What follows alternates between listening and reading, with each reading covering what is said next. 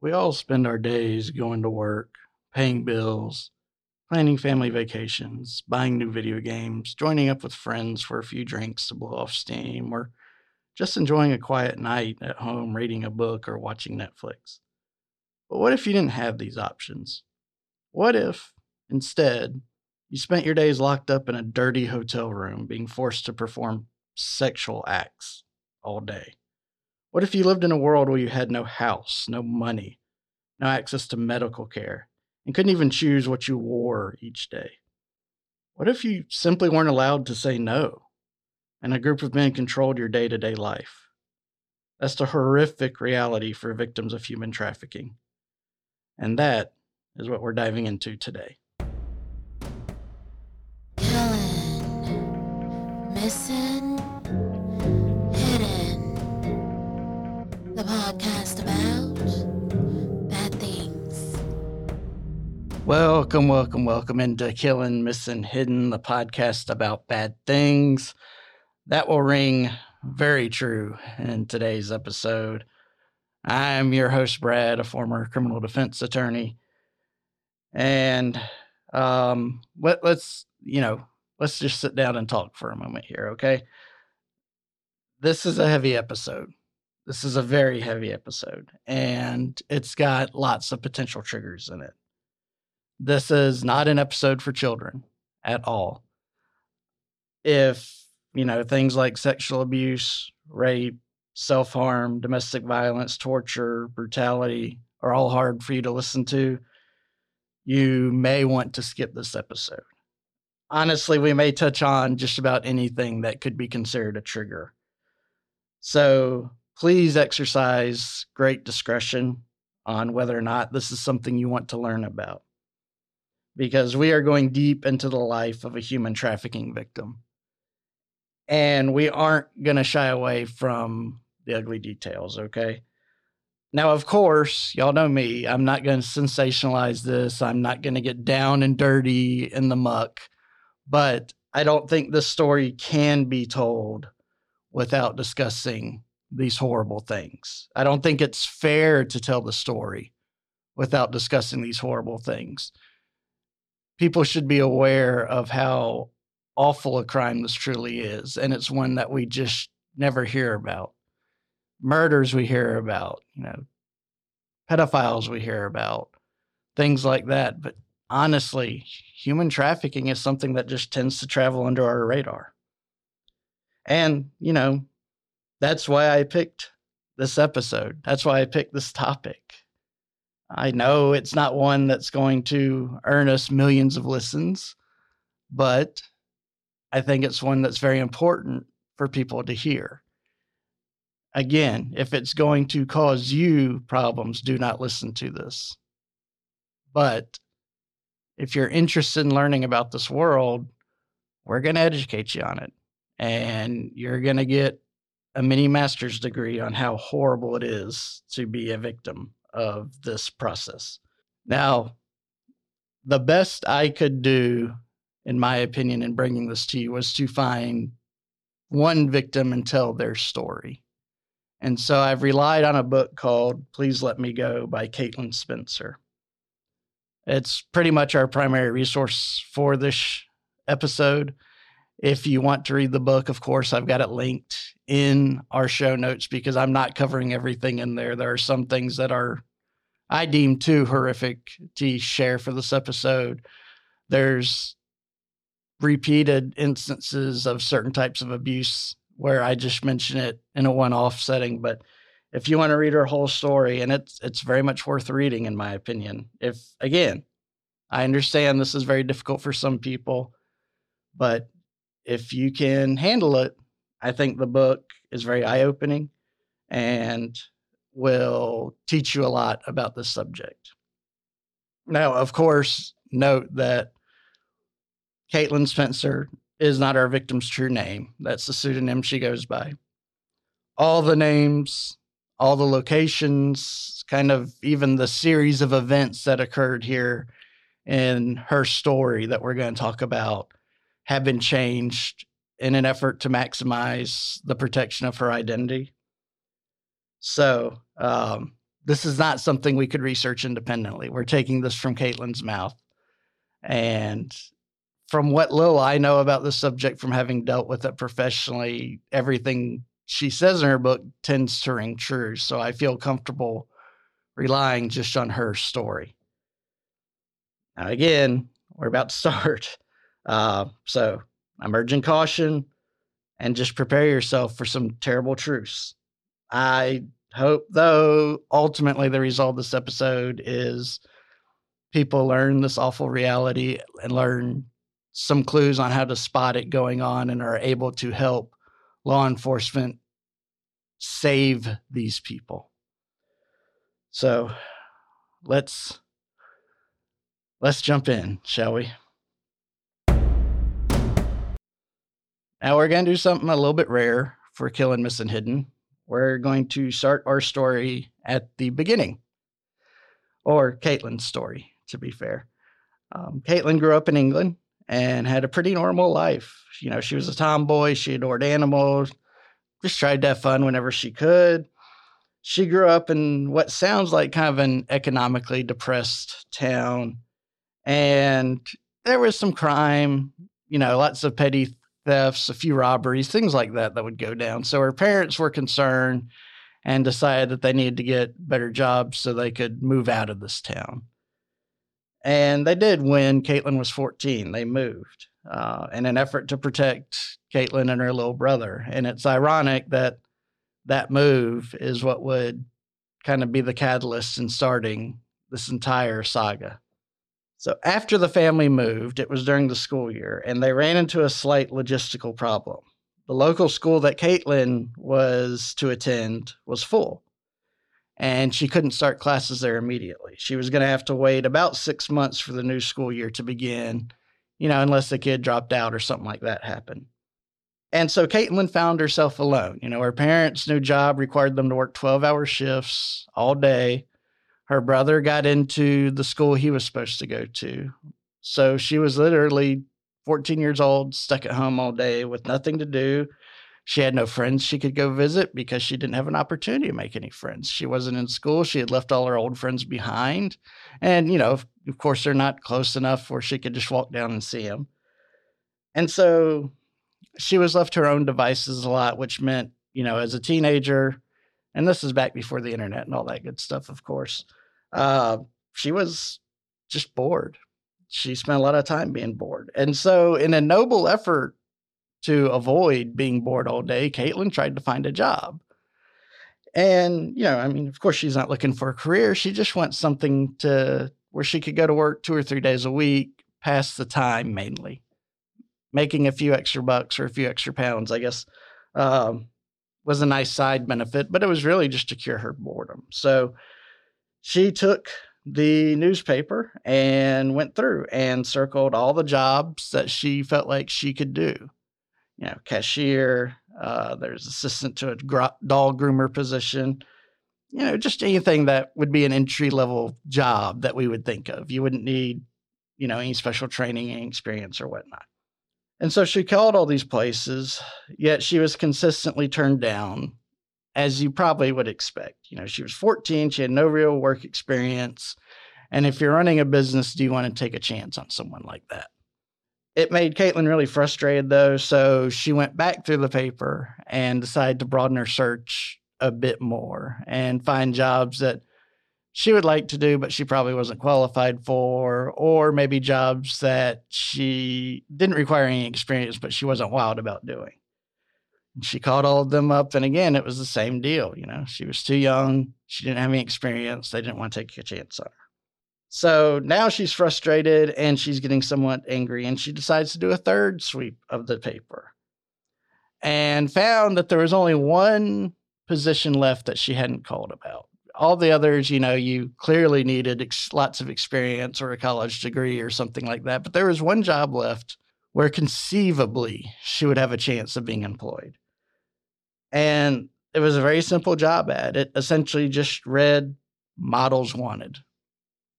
No experience required. Caitlin, you know, like most teenagers, didn't really consider herself to be a beautiful person. She wasn't a model as she thought of it, but she's, you know, Maybe I could, be a hand model. Maybe I could, just wear boots or something. Just anything to kill some time to make some money.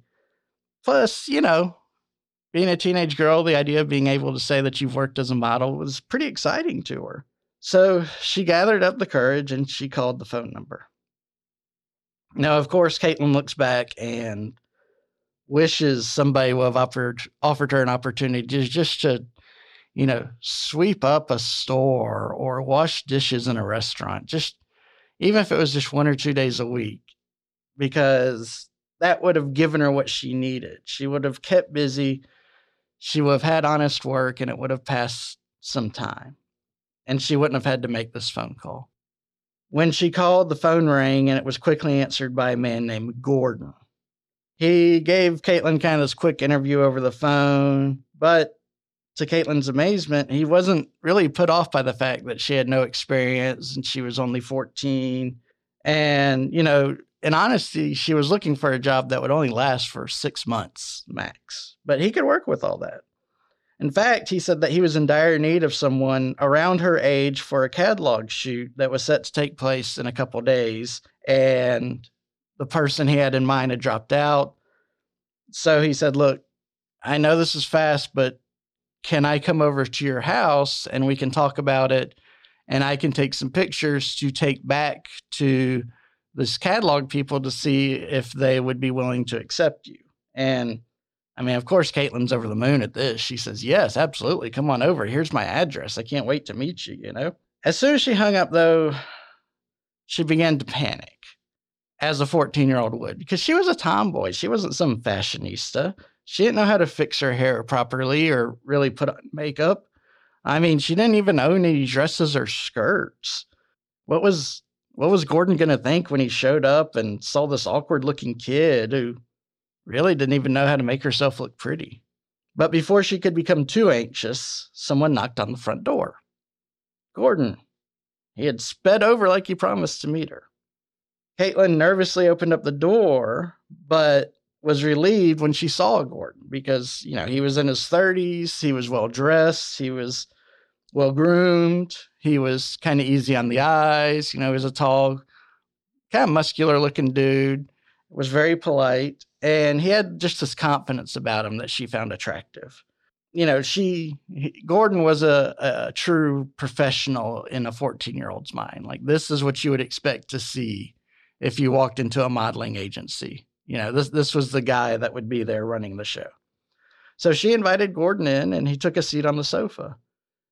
And he looked a bit tense, and Caitlin asked, is everything okay? Is something wrong? Did I do something wrong? And he said, no, look, I'm so sorry, but as I was gathering my things to come over here, I got a phone call. And because we were short on models for the catalog shoot, they've decided to call it off. It's not going to happen this weekend. Caitlin was disappointed, but she really wasn't surprised. This was a long shot anyway, right? But, Gordon was nice. He had at least been willing to give her a chance. So, she stood up and she said, I'm sorry I wasted your time, but thank you for coming over, and started to show him to the door. And he said, wait, I'm still interested in adding you to our agency. It's just that the shoot this weekend isn't going to happen. But, he said, modeling's an odd business. Shoots would be put together in a blink of an eye and they would fall apart in the blink of an eye. And so this was really normal. But if she was really seriously interested in pursuing this, he would love to take her on. And the first steps they needed to do anyway was she needed to have some sort of portfolio that he could take to prospective employers on her behalf.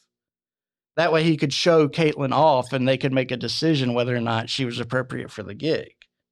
This just overjoyed Caitlin. She wasn't being tossed aside. She wasn't being told she didn't have enough experience or whatnot. She just had to kind of roll with the punches. And that made sense to her. Of course, this is a fashion artistry type industry. Things could fall apart. You're dealing with divas. There'd be complications. And of course, too, it made sense that if Gordon was going to help her get modeling gigs, he needed to have some pictures of her. Otherwise, how could he sell her? she was excited. She said, yeah, okay, let's do this. Let's do the pictures. And Gordon said, there's lots of different types of models. And he kind of explained the industry to her. And he said, at your age and with your looks, I think personally that you would be easiest to sell as a glamour model. Well, her heart absolutely skipped a beat when she heard this. I mean, glamour modeling. I mean, she didn't know what glamour modeling was, of course, but she knew it had to be something glamorous, right? I mean, it's there in the name. She wasn't just going to be this random hand in a catalog showing off a ring or wearing boots where you could only see from her knee down. This was going to be glamour modeling. I mean, wait until her family heard about this. Wait until she could tell her friends about this. But there was a minor problem that Gordon brought out pretty quickly. Glamour models needed to be at least 18, and Caitlin was only 14. And that's when her heart dropped because, age is one of those things you can't just fix overnight. You are what you are. She was just too young. But Gordon had a workaround if she was down with it. All she had to do is fill out the paperwork saying that she was 18. He said, look, no one really checks into these things. And, these days it's nearly impossible to tell a 14-year-old from an 18-year-old. So if that doesn't bother you, we can move forward. And of course, Caitlin said, yeah, no, that's cool. I absolutely will do that. And, she thought, when the makeup artist got a hold of her, when the hairstylist got a hold of her, when she got dressed up in all these outfits and whatnot, that would make her look 18 easily. So yeah, it wouldn't be a problem. And so Gordon said, all right, well, let's do the photo shoot first, and then we'll take care of the paperwork afterwards. And she's like, sure. So he produced what, she believed to be a, professional looking camera and setup and stuff. And they started taking pictures of her just sitting on the sofa. And they were just going through what she considered to be normal shots, from the front, from the side. He was doing it at different angles and all that. And he was instructing her throughout this impromptu shoot. It's like, hey, close the curtains, lower this shoulder, sit on your knees. Just simple commands, all of which she obeyed willingly. None of which contained a please or a thank you from Gordon, but that didn't strike her as odd at the time. He was a busy man. This is probably just how it worked. And Gordon soon kind of got frustrated. He said the lighting just wasn't right down here. The background was no good. And he pondered for a minute and he said, do you think we could do this in your bedroom? And again, she panicked because her bedroom looked like a child's bedroom and she didn't want Gordon to see a child's bedroom. And so she said, no, it's really messy. I'd have to clean it up, but we can go in my parents' room. It looks nice. And Gordon said, okay, that'll work. So they go up to her parents' bedroom and Gordon's again, telling her how to stand, what to do, just barking orders, and Caitlin's following them. And then, while he's taking pictures, while he's behind the camera, Gordon says, all right, now take your top off. Her top off? Why would he need pictures of her without her shirt on? This confused Caitlin, but this was also a golden opportunity, and she didn't want to screw it up by seeming to be uncooperative. So she kind of took her top off. And, she felt really awkward and scared, but she kept taking the pictures. And it was while that, these pictures were being taken, she was like, wait, this is weird. I'm in my parents' bedroom alone with this grown adult. Now he's got pictures of me, bad pictures, on my own parents' bed. She kind of started to get to freeze. She got rigid, during the photo shoots. And Gordon was trying to calm her down and say, look, this is just what we do. We have to have a wide selection of pictures and, depending on the client's needs. Then he dug into his bag and threw something and hit her in the face. And it was a pair of stockings. And he said, go, put these on. And so Caitlin went into her parents' bathroom and looked at them, and she had never seen stockings like this. She didn't know what they were supposed to look like or how to even put them on, really. And so she puzzled it out in the bathroom and then walked out, and she's, topless, wearing these stockings and some shorts, and she just felt totally ridiculous. She's, nothing looked good about this. This is not something a model would wear. But, Gordon said, no, honestly, I know you don't understand, but I've been in this business a long time. I understand some people are going to like this. And so she said, oh, okay. And took some more pictures. He kept giving commands. She kept following him. He said, okay, good. We're doing real good. Now I need you to take everything off. And of course, that stopped her in her tracks, everything. He couldn't be serious. I mean, what left did she have to take off? And, Gordon again noticed that she froze, and he said, look, again, this is normal. I know it's not normal for you. It's normal for me. If potential employers come in and they want to see certain things, we've got to have pictures for it. And so, yes, this is like way more risque than what the average person is used to, but every model has risque photos in there, and it's going to help sell people on the idea that you really are 18 and not 14. And so Caitlin was like, oh, okay, I guess that makes sense, to her 14-year-old brain. And she did as she was told, she got naked. And then all of a sudden her front door opened and slammed shut. Her little brother was home. He had come home from school earlier than normal for whatever reason, and she could hear him bounding up the stairs. And she ran over and she slammed the bedroom door shut, and she said, don't come in. I've just taken a shower. And of course, being a little brother, he says something like, why would I want to see you anyway? You're gross. Go away. And, she could hear him run into his room, and he was messing around and all that.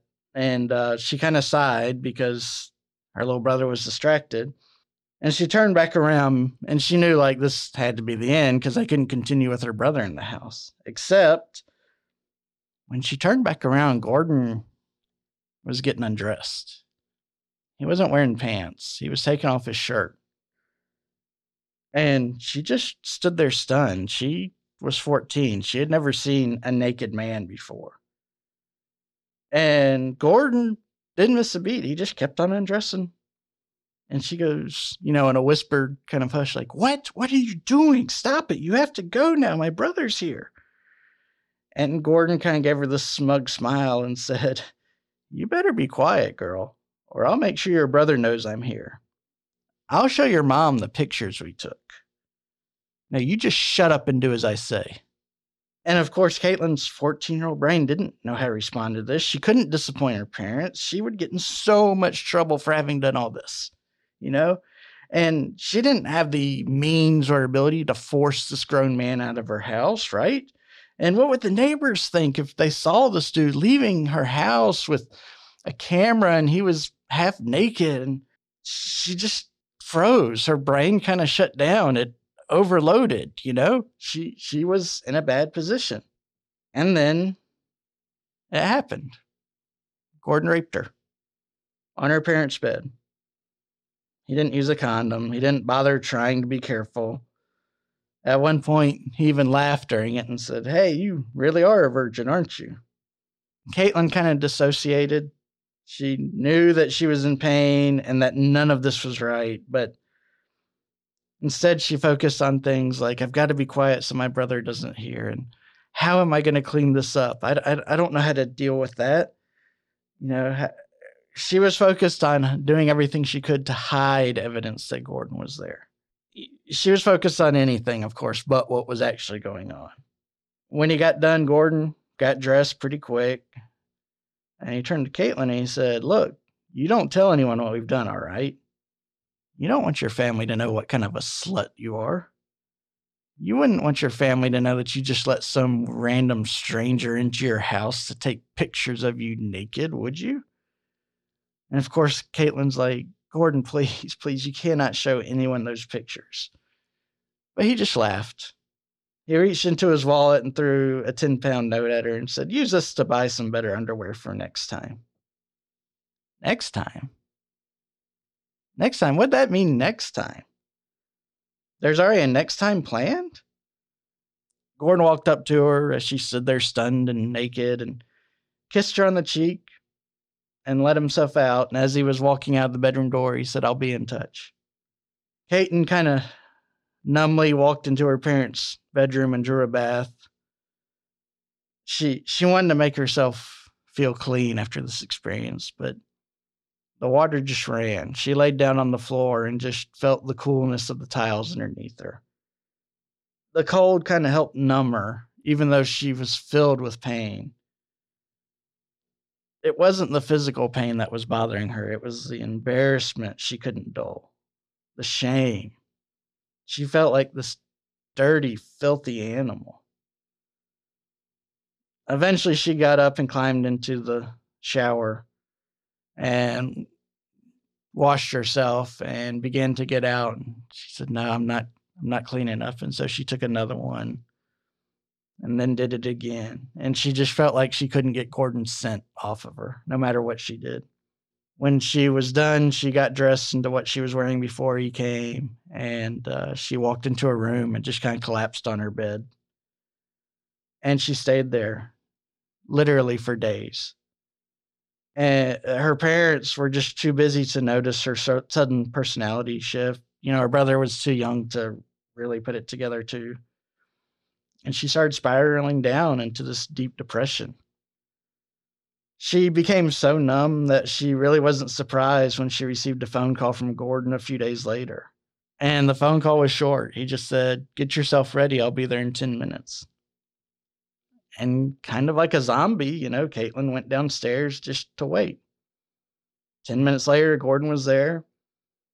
She was wearing jeans and a loose-fitting jumper. He looked her up and down and pulled out a bag and gave it to her and said, "These are the clothes you're going to wear. Go ahead and change."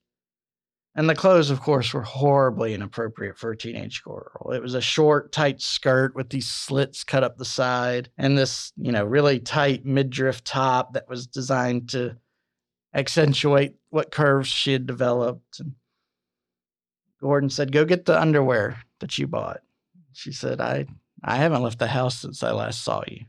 And he began cursing at her and was annoyed and said, "Well, then I guess you're wearing nothing then. Come on." And, the skirt didn't hide that fact. You could plainly tell from the slits that there was no underwear underneath. He made Caitlin get in her car, and she said nothing as they traveled.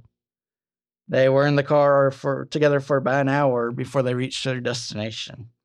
And they pulled into this quiet-looking neighborhood. And Caitlin noticed something kind of odd about it. It was a neighborhood where everybody was of Asian descent. Literally her and Gordon were the only two white people there that she could see. And, that scared her. It made her feel even more isolated. So they pull into just what to her seemed like a random driveway. Gordon told her to get out of the car. But, Caitlin was scared and she was kind of shaking. She didn't want to do any more pictures. Why did she have to take more pictures? Weren't the first ones good enough? And why would, why does she have to wear these clothes in this picture? It didn't make any sense to her.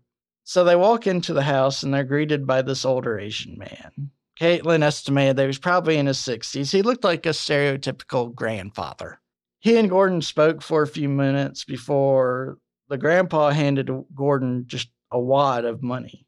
The grandpa smiled at Caitlin and then kind of directed her upstairs. Caitlin kind of looked at Gordon confused, and Gordon kind of gave her a shove on the back and said, "When you're done, I'll be out in the car."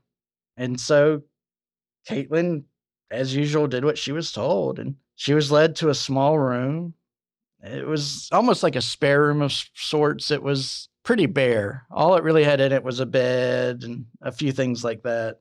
And so the grandpa, gestured for her to sit down on the bed, and she did. And then the grandpa kneeled down next to her and started rubbing his hands over her everywhere. Eventually, he began undressing her. And Caitlin was just frozen. She was absolutely frozen in fear and in shame and in embarrassment. And then it happened again. Now, the old man was much more gentle than Gordon had been, but it didn't change what was going on. It didn't change the pain she was feeling in her mind, all the grossness and horribleness of having this wrinkly old man on top of her. They were in the room maybe 10 minutes. Grandfather got up and got dressed and opened up the door and showed her out. And her legs were like jelly. She could just barely walk. And, she kind of more collapsed into Gordon's car than sat down. And Gordon didn't say anything. It didn't matter to him. He had gotten paid for her work. He took her home and just essentially kicked her out of his car and drove away. And she kind of shuffled up the stairs to her room and again collapsed. And she further withdrew from life. She spent almost all of her time alone in her room. She kind of stopped eating. She stopped going on weekend trips with her parents. And inside, she was a little bit mad because she knew she wasn't acting right, but her parents didn't seem to notice. They didn't see that their daughter was changing before their eyes. A few days later, Caitlin was sent back to work by Gordon, another Asian man in another family home. But after this event, when Caitlin was back in Gordon's car, she tried to find her voice. On the drive home, she said, "Gordon, this isn't what I wanted. I wanted to be a model. I don't want to do this. We're done, okay?" And he said, "Okay, fair enough. That's up to you." And she sighed with relief, probably the deepest sigh she had ever given in her young life. Gordon said, though, "But of course, I'm going to have to show these pictures to your mom." "What? Why?" Caitlin was blown away by this. "What do you mean you have to show these pictures to my mom?" And he said, "You can't be a stupid girl. This can't be swept under the rug. You stopped helping me, so I'm not helping you anymore." And that was the moment when things really changed. Caitlin cowered down again and ended up becoming a regular working girl. And Gordon changed too. He started employing violence to keep her in line. If he ever sensed any hesitation, any defiance, any doubt, he would have no problem hitting Caitlin. She was there to make him money. Gordon would also stop by without warning whenever he thought Caitlin would be home alone and would just show up and say, "We got to go meet another client. Come on." She never had any true mental relief. She was always on edge that Gordon could show up and would show up at any time. Eventually, after several weeks of this, the threat of her mom seeing the pictures stopped working. She said she was done with this. She meant it. She wanted to quit. Gordon said, "I've still got those pictures. Are you sure you want to do this?" And she said, "You know what? Bring over the pictures. I dare you." So Gordon changed tactics. When they got home on that car ride, he walked her up to her door and they went inside. And the moment they went inside, he thrust her down on the sofa and raped her right there in her own house. It was an effort to show how in control he was of her. Then after that, he started making her see multiple men a day, kind of as a punishment. But it was also profitable for him. The more people she saw, the more money he got in his pocket. And the appointments started happening much more regularly. And Caitlin started to see repeat customers. She started to recognize these men. And she never understood why, but all of the men she saw were Asian. All of them. Never somebody of European descent, African descent, Hispanic descent, always Asian. It should go without saying, but just to make it clear to all, despite working multiple days a week and seeing so many men per week, and despite being considered a favorite among some of Gordon's regular customers, Caitlin never saw a dime of this money. All the money went to Gordon. All the work and pain and abuse went to Caitlin. Then one day, Caitlin snapped. She just absolutely snapped. She became this different person full of rage and anger. And she said, "That's it. I'm done. There's nothing you can do to make me continue living this disgusting life. I'm out." And this conversation happened to take place at Gordon's house. And so he nodded his head kind of thoughtfully and then walked out of the room without saying anything. And then he came back in and he was holding a chain, and not like a bicycle chain. She said this was a chain that an average man would have a hard time lifting. But, Gordon was big and pretty muscular, and he just picked it up and started whirling it above his head. And then It came crashing down on her back, and she instantly hit the floor. And she rolled over to try to talk to him, and it hit her again in her arm. Then it hit her again in the ribs, and then on the back, and on the ribs, and on the arm, and just over and over and over she was beaten. And finally he was done and dropped the chain and walked over to where she was laying. And, she was crying. She was having a hard time breathing. And he said, "You do not get to decide. You do not get to choose when this ends. You do what I tell you to do when I tell you to do it. Got it?" And he punctuated each statement with a fierce kick to her ribs. Told her to get in the car. He was done with her. And she kind of half crawled, half walked to the front seat of his car. And when got to her house, he came over, opened up the door, and just grabbed her by the shirt and pulled her out and left her there. Her parents were home. Her brother was home. But somehow she managed to sneak into the house and up to her room without anybody seeing her, even though she could barely walk. And after that, Gordon never again announced his visits. He would show up and take Caitlin whenever was a good time for him, even if her brother was home. Again, this just made it even worse for Caitlin because, yeah, he had been kind of doing this, but he had also been giving some phone calls so she knew when it was coming. Now it was literally, truly any moment. And again, she just couldn't mentally rest.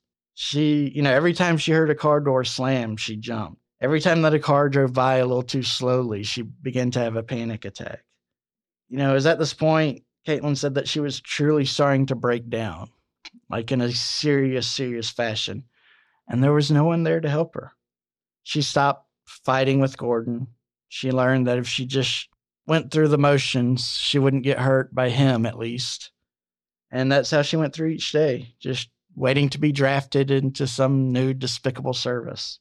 Eventually, Caitlin was admitted to school, and that helped things a little bit. It gave her some structure in her life, some routine, and she really needed that at this point. And she started to make friends. She started to try to live a normal life. She even volunteered at the local animal shelter on Saturdays. But Gordon was still around. He was always around. And even on days where he didn't need her talents, he would give her a call and just say, "Oh, I saw you driving, riding your bike down such and such road." Or, "How was that muffin that you had for breakfast on your walk to school this morning?"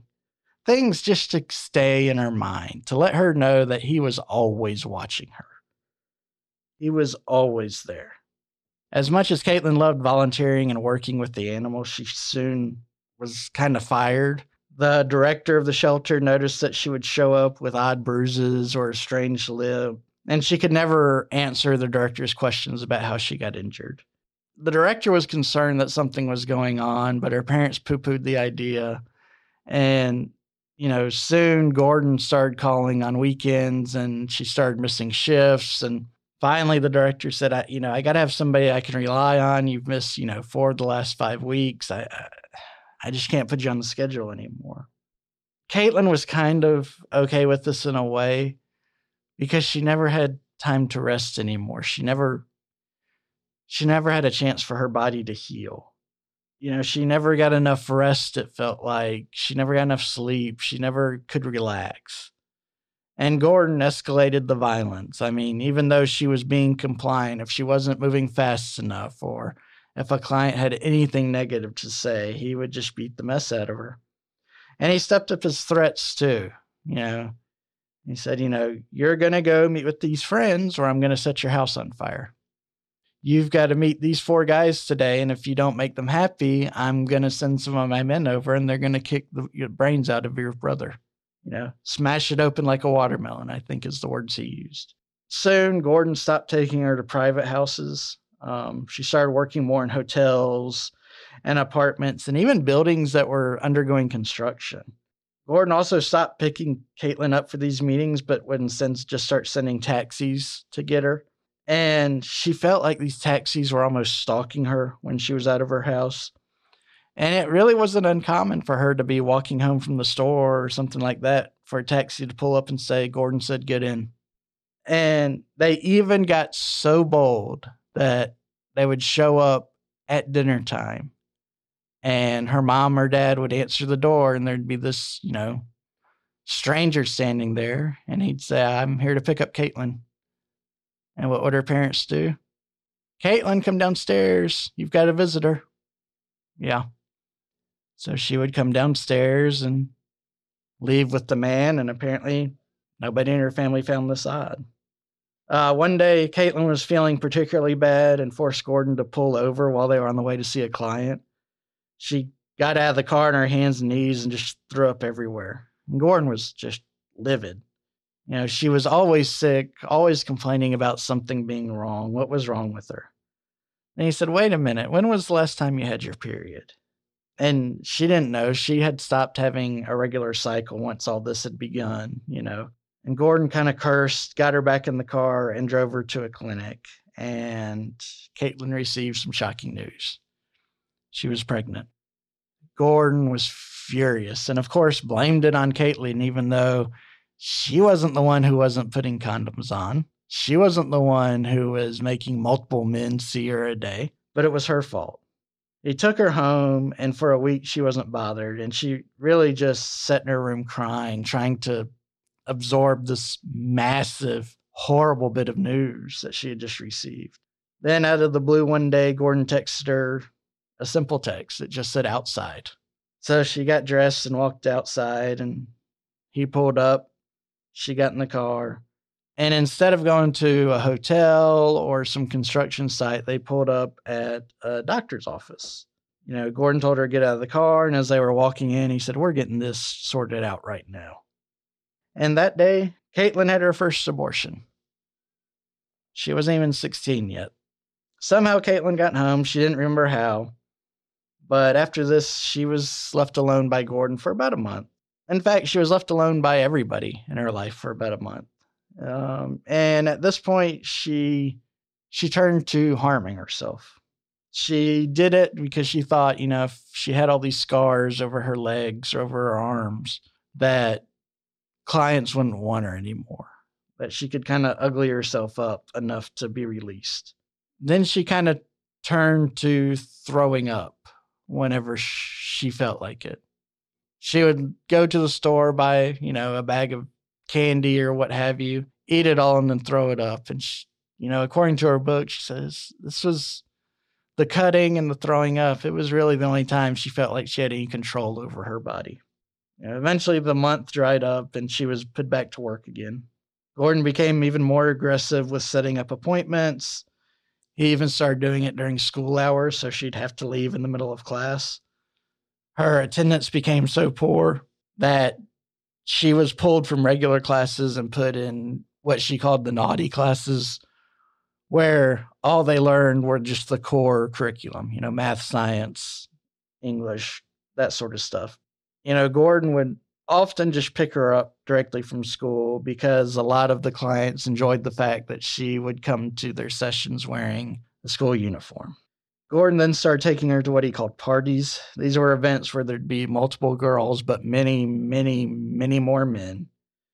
And she would be taken to a room and told that whoever came in, you had to make happy. And the rules were simple. Don't talk, don't resist, just be a nice girl. Caitlin was only just now turning 16 when she was taken to these parties. She was old enough to legally quit school, so she did. She didn't see a point to receiving an education. It wouldn't help her in any way to know the periodic table or to learn about Shakespeare. All she had to do was lay on her back and spread her legs. With no school, that meant Caitlin had more free time for Gordon. That's, of course, not what she wanted, so she decided now was the time to try to get some help, and she was desperate. But she didn't really know who to turn to or where to go. By this point, she was convinced her parents didn't care. They had seen enough that they should know that something was wrong, and they never breathed a word of it to Caitlin. She tried to go to the police, but she didn't have any evidence. It was just her story. So she decided to be kind of sneaky, and she hooked up with one of her friends from her old neighborhood that she grew up in and reconnected, and it was clear that Caitlin was a totally different person than she had been before she left, and the friend picked up on it. and would ask her, are you okay? What's going on? And Caitlin wouldn't really answer. But on about their third meeting, she said, I keep a diary under my bed. And boy, I put all my secrets into there. And I really hope my parents don't find it. Well, of course, the friend called Caitlin's mom and said, I'm worried about her. She keeps a diary under her bed. Will you look at it? And, this was all Caitlin's plan, and it worked. It went off without a hitch. A few days later, her mom caught Caitlin in the kitchen and said, I was upstairs cleaning your room and I found your diary. Caitlin didn't say anything. And her mom said, I read it. And Caitlin had put details of everything she had been through there and there. So there was no question, there was no doubt about what she was experiencing. And Caitlin sighed with relief when her mom said that she had read it. She wasn't scared about getting in trouble. She was just looking for help from wherever it came from, whatever the price, whatever the consequence. But her mom said that and walked out of the room, and it was never brought up again. Now, to her credit, the next day, her mom came home at an unusual hour, much earlier than expected. And when she walked in, there was a stranger sitting on the sofa. He had been sent to collect Caitlin. And her mother looked at him and said, What are you doing in my house, alone with my daughter? And he couldn't really answer the question. And so her mom snapped and chased the man away and called the police. And the responding officer showed up and immediately recognized what was going on. But he didn't have any good news to give. He said basically, look, we can't make an arrest without a complaining witness. Every time we do these cases, the girls always get scared and will recant their statements or just disappear. They get threatened by the people. We can't offer the protection. And so there's really no point in fooling with this. And like that, the officer was gone. And the whole matter was swept under the family rug by her mom. Never mentioned again.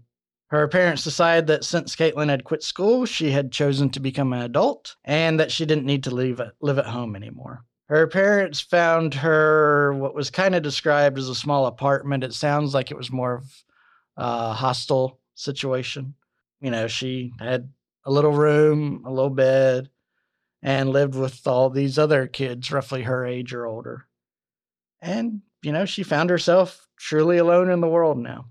Interestingly, Gordon kind of slowly began to fade out of her life, but that vacuum was quickly filled, and it was filled by this kind of gang of men from Pakistan. Caitlin stopped seeing her regular Asian clients and now began servicing the Middle Eastern population in England.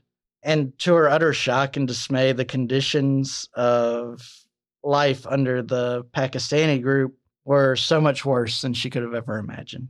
Caitlin never just saw one man a day now, and she was never taken anywhere nice. She would be thrown in cheap hotel rooms, abandoned houses, dilapidated apartments. She was under constant watch. Whenever she was called to work, she was picked up and escorted by at least 2 large men until she entered her assigned room for the night. And she said the men that she was called upon to service were just awful, horrible people. They would bind her hands and whip her with belts, purposefully have the roughest sex possible. She said she got the impression that they wanted it to hurt. They enjoyed seeing her in pain. They also enjoyed abusing her emotionally. They would call her names, almost always racist names. They really fixated on her being white for some reason. So to them, she wasn't just a slut or a whore. She was a white slut or a white whore. And that, had she further felt isolated in this world. The same effect of going to see clients in all Japan or all Asian communities. And now she's in an environment where she's seeing only Middle Eastern men. She's, she doesn't speak the language. She doesn't understand the culture. She doesn't even know what kind of food they're eating. She's totally alone. The abuse she got from her new masters was basically the same as Gordon's. But the difference was it wasn't being done to control her. It was just being done for their amusement. And one thing they did different from Gordon was they really exerted their control through kind of force feeding her a bunch of alcohol and a bunch of drugs. So she was just too out of it to be able to fight in any way. In one particularly gruesome encounter, one of the men she was with noticed that Caitlin had scars on her arms and on her legs from the self-harm. And he became just unbelievably excited and said, "Do you cut yourself?" And she kind of nodded yes. And he said, Can I do that to you?" And she just looked at him funny, and he goes, I would really like to cut you. And he wanted to do what was known as blood play, and she let it happen.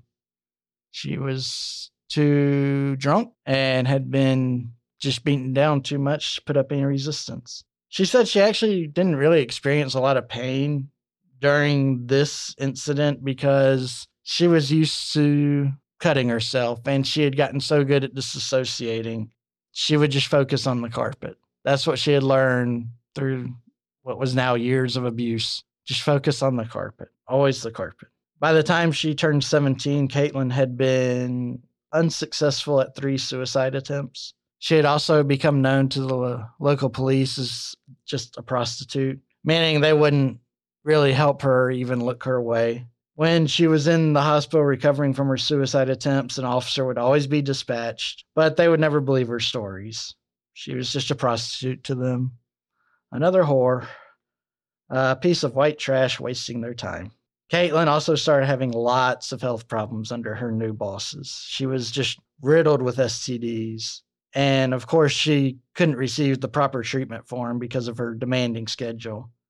The men she saw now never used protection, and they didn't seem to care about the risk of catching a disease from her. When she was free of them, she would try to go to the doctor to get something to help with her problems. One time, a doctor told her that she had an extremely rare STD that he had only ever seen in Pakistan. He would need to do some research on how to treat it. But, it didn't matter. Caitlin didn't care. It's not like she could come there and receive the treatments regularly. Even if she cured herself, she'd be infected again. Her life wouldn't change. One of her primary handlers was a man named Hassan, and he announced one day that he was going to be throwing a special party. He was having some friends from India show up. Of course, Caitlin would be invited. This wasn't the first party she had been to, of course. And at previous events, Caitlin had kind of befriended another girl, a younger girl named Becca.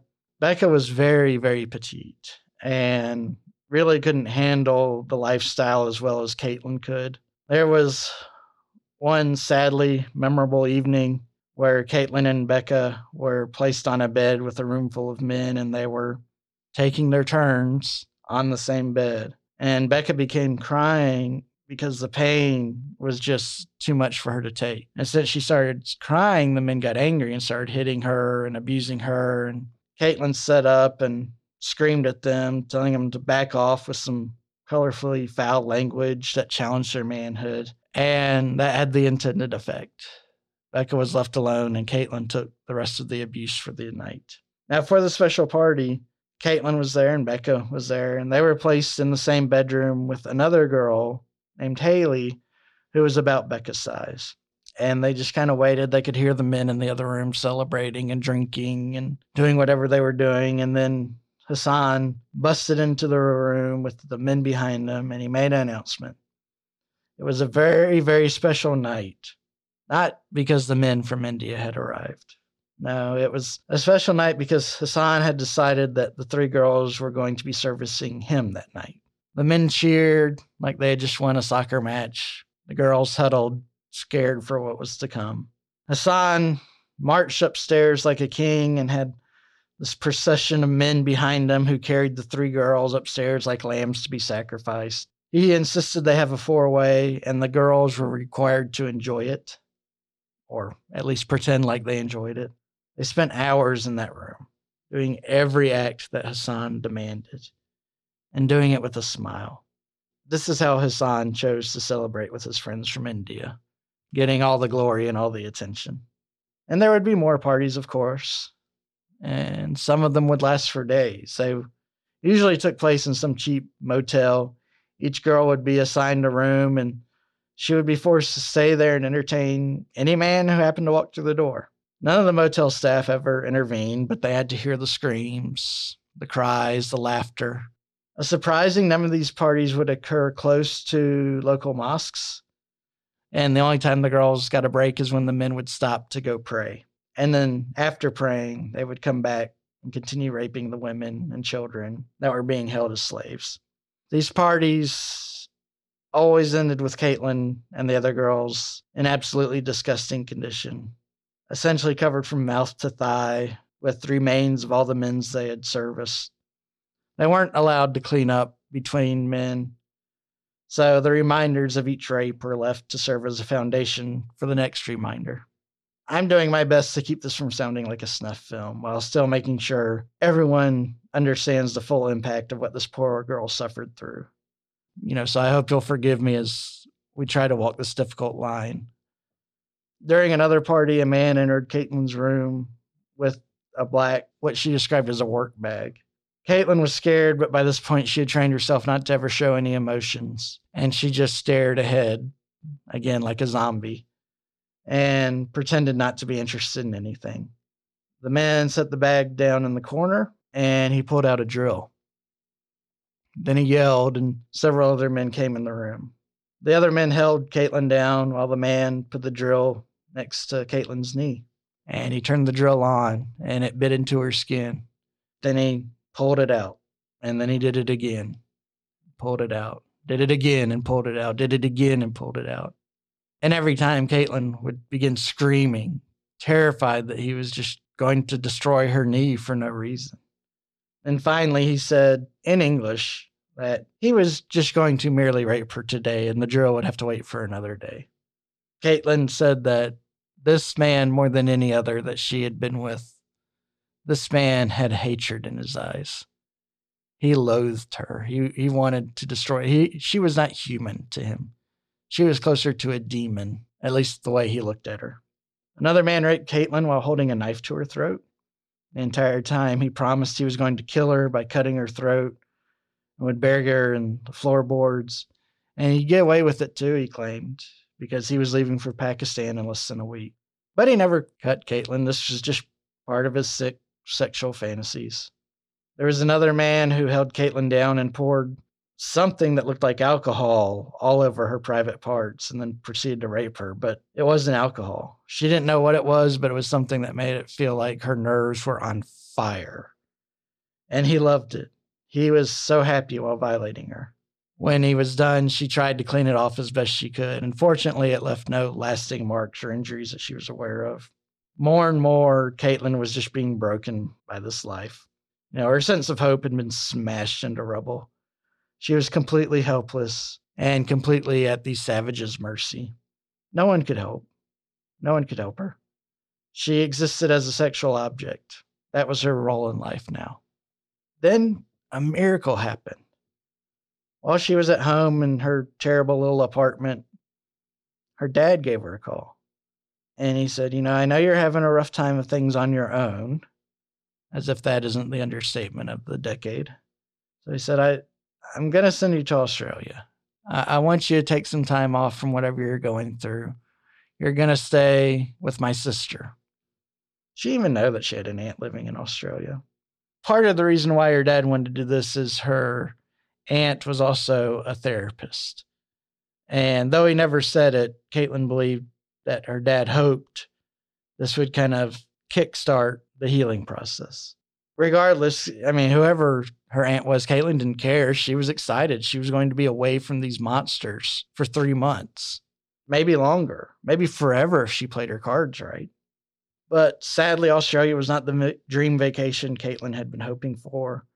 Her aunt, named Mary, was odd, and she and Caitlin did not get along at all. Caitlin even wrote that she thought Mary was the one who needed to see a counselor. And they rubbed each other the wrong way so often. And of course, Caitlin, by this point, she didn't respond as a average person would. She was very hostile in her responses, and she admits that. And in anger, her aunt would call her parents to report on her and say, oh, Caitlin's gone and got pregnant, or Caitlin's emailing all these men. And none of it was true. She didn't get pregnant. She wasn't seeing men down there. That was the last thing she wanted. She also wasn't emailing anybody. She didn't have an email address at this time. Other than her aunt, Caitlin enjoyed her time in Australia because it was the first time she ever had any sort of freedom. And She used the freedom, but she didn't use it wisely. She didn't make the best of choices. She decided after the phone call about being pregnant that she was just going to go out and have fun. And to her, that meant she was going to become a sexual maniac. She was going to pick who she slept with. This is how she was going to exert control over her life. Sex was all she knew, but she could at least pick who she had sex with. And so she found as many partners as she could. And, when they got in the bedroom, she would demand things of them. And she said, looking back, of course, she said, this was such a stupid way to spend those 3 months, such a waste of time. Instead of trying to heal, instead of trying to get help, she just acted out. But by the same token, can you really blame her? I mean, no, that's not the best way to spend your time. But when you've been a caged animal all your life, when you're set free, are you expected to make wise decisions? The 3 months passed very quickly, and she soon found herself on a plane back to England. Within days of returning, she was walking down the street when a taxi pulled over and told her to get in. The driver, one of the regular at Hassan's parties, was excited to see her and began chatting with her as if they were old chums, just catching up. She decided, I had this opportunity in Australia to get help. I had an opportunity to get away from this all, and I didn't take advantage of it. So Caitlin convinced herself that she deserved the life she was now leading. When she got back into the party scene, she was greeted with more joyful violence. While raping her, a man threatened to pour acid over her face. Another threatened to pour acid down her throat. Another man just forced her into a corner and merely kind of menaced her and threatened her with all sorts of horrible things until he was excited enough to rape her. After that particular encounter, she broke. She found herself lying on the floor, rocking back and forth at her apartment. She didn't know how she got home, but she was there at that crappy little apartment, shaking, rocking back and forth, just saying over and over again, please let me go home. Please let me go home. Please let me go home. But she was home. I mean, her door was unlocked. She could walk out the front door whenever she wanted, but it didn't matter. She said it was like being a prisoner in this giant prison all by herself, with every cell opened, every gate unlocked. She could have walked out at any time, but she just couldn't move towards freedom at all. By now, the early 2000s were upon the world, and the social side of the internet was becoming a thing. And Caitlin started using the internet as a means to escape her reality. She spent all of her free time online, particularly in chat rooms. And one day it clicked. The internet could be a means of actual escape. So she began visiting Australian chat rooms and did her best to make friends with someone, anyone, who would pay for her to come visit them. She flirted with guys and eventually found one who became smitten with her. His name was Vernon.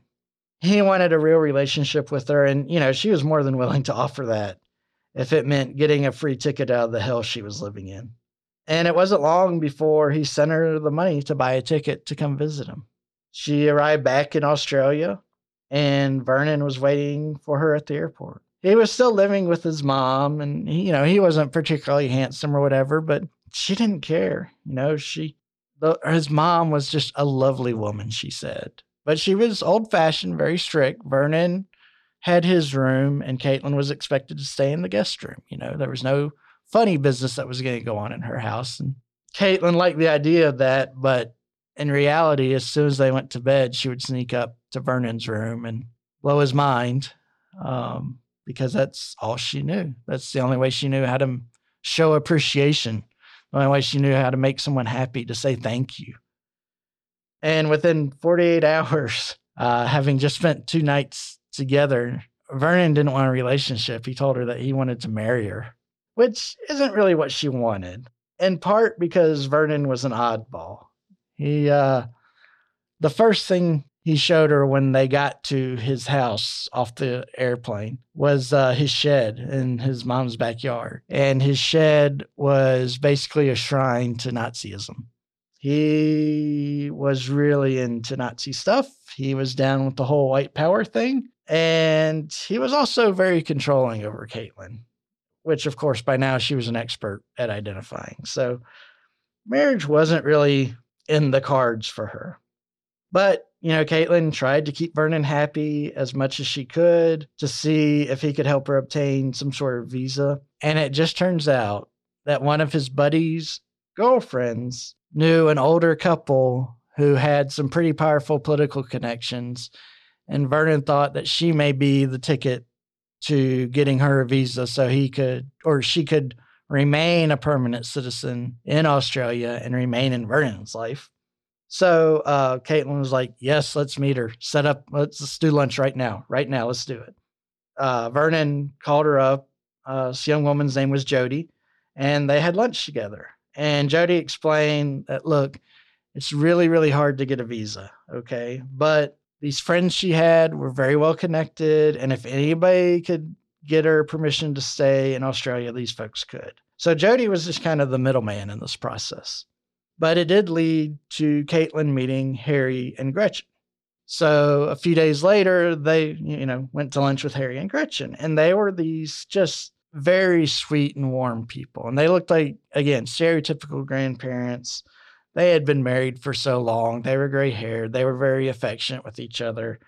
And they said, yeah, we've been around a while. We know some people who've got some power, and we would love to help you out, Caitlin. But, understand this isn't something where we can just snap our fingers.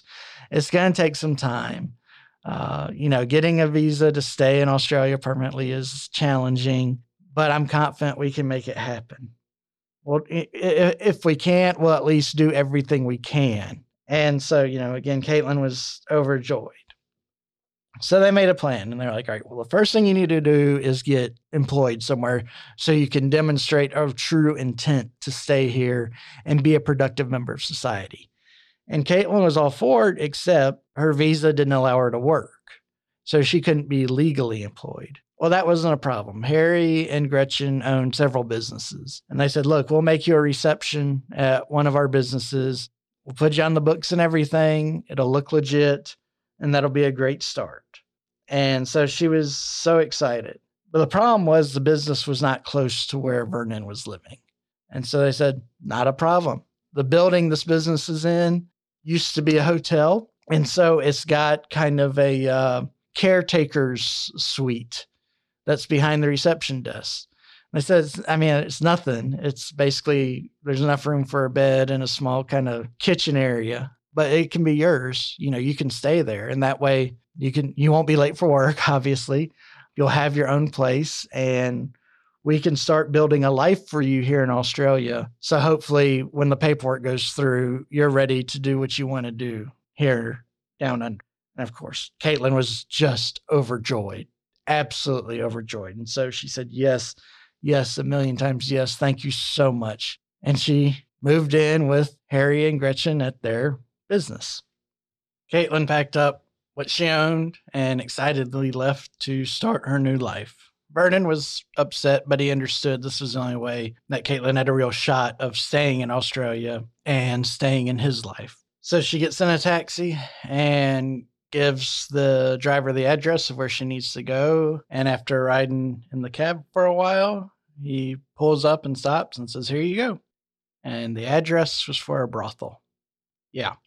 Officially, it was called a massage parlor, but it was obvious what it was. And Caitlin was scared, but she said, no, this is my best chance to get out of this lifestyle. Let's give it a shot. So, she walks in, Harry's there, he greets her warmly, and she expresses some hesitation about, I thought I'd be a receptionist in an office or something like that. And he was like, no, we run several businesses. This is one of them. And he said, but no, we're hiring you as your receptionist, honey. Don't worry about it. All you have to do, schedule appointments, greet people when they walk in. That's all we're asking of you, honestly. And she was like, okay. And, she noticed that this wasn't some rundown, beat up place. It was very nice. There were very strict rules for the customers, and they all, in general, were very well dressed, very well groomed, very neat. So she decided, okay, that's fine. If this is where I have to start off, I'll start off here. Now, because Caitlin was forcing herself to be so optimistic, she missed a lot of little red flags that began popping up. One day Harry came to her and said, good news. We've started the visa application process. He said one of the things they want to confirm is that you're a English citizen, a British citizen. And so they need your passport. She said, no problem. And she goes to the copy machine and was like, no, they need the original so they can confirm that it's not a forgery or a fake. She said, oh, okay, well, here you go. A couple weeks later, Harry, stops by and says, we're a little old fashioned and, we would prefer you not to play with your phone while you're at work. And she was like, well, that's not a problem. I'll leave it in my room. He was like, why don't we just put it up over here? I mean, you can use the phone anytime you want, but we'll keep it in my office just to keep it safe. And just remind me, I'll get it to you. I'll get it back to you.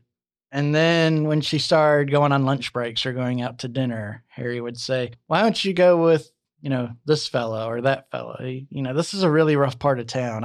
I worry about you. You're not from there. You don't know where it's safe. Let him go with you. He'll keep you safe. If nothing else, he can be your chauffeur. He can give you suggestions on where to eat, but most importantly, he'll keep you safe. And then a couple weeks later, Harry came to her and said, the visa's, it's moving along. It really is. But, it's not cheap to get a visa. And so we're going to need a chunk of money from you to proceed to the next step. And she said, well, Harry, I don't have that kind of money. He said, okay, well, I'll loan it to you. And then I'll just take a portion of your wages every week until you pay it back. And she was fine with that. Then a few weeks later, Henry came back and he said, I hate being this way and I'm sorry, but we are running a business and, you living here, we love it, but, the extra utilities, they've gone up since you've come in and we're going to have to charge you some room and board. Not a lot, but just something to offset what you're costing us. And he said, again, we'll just take it from your wages if that's okay. And she's like, yeah, I guess that's fine. Then soon Henry came to her and said, honey, you're not making enough money for us to offset what you owe us.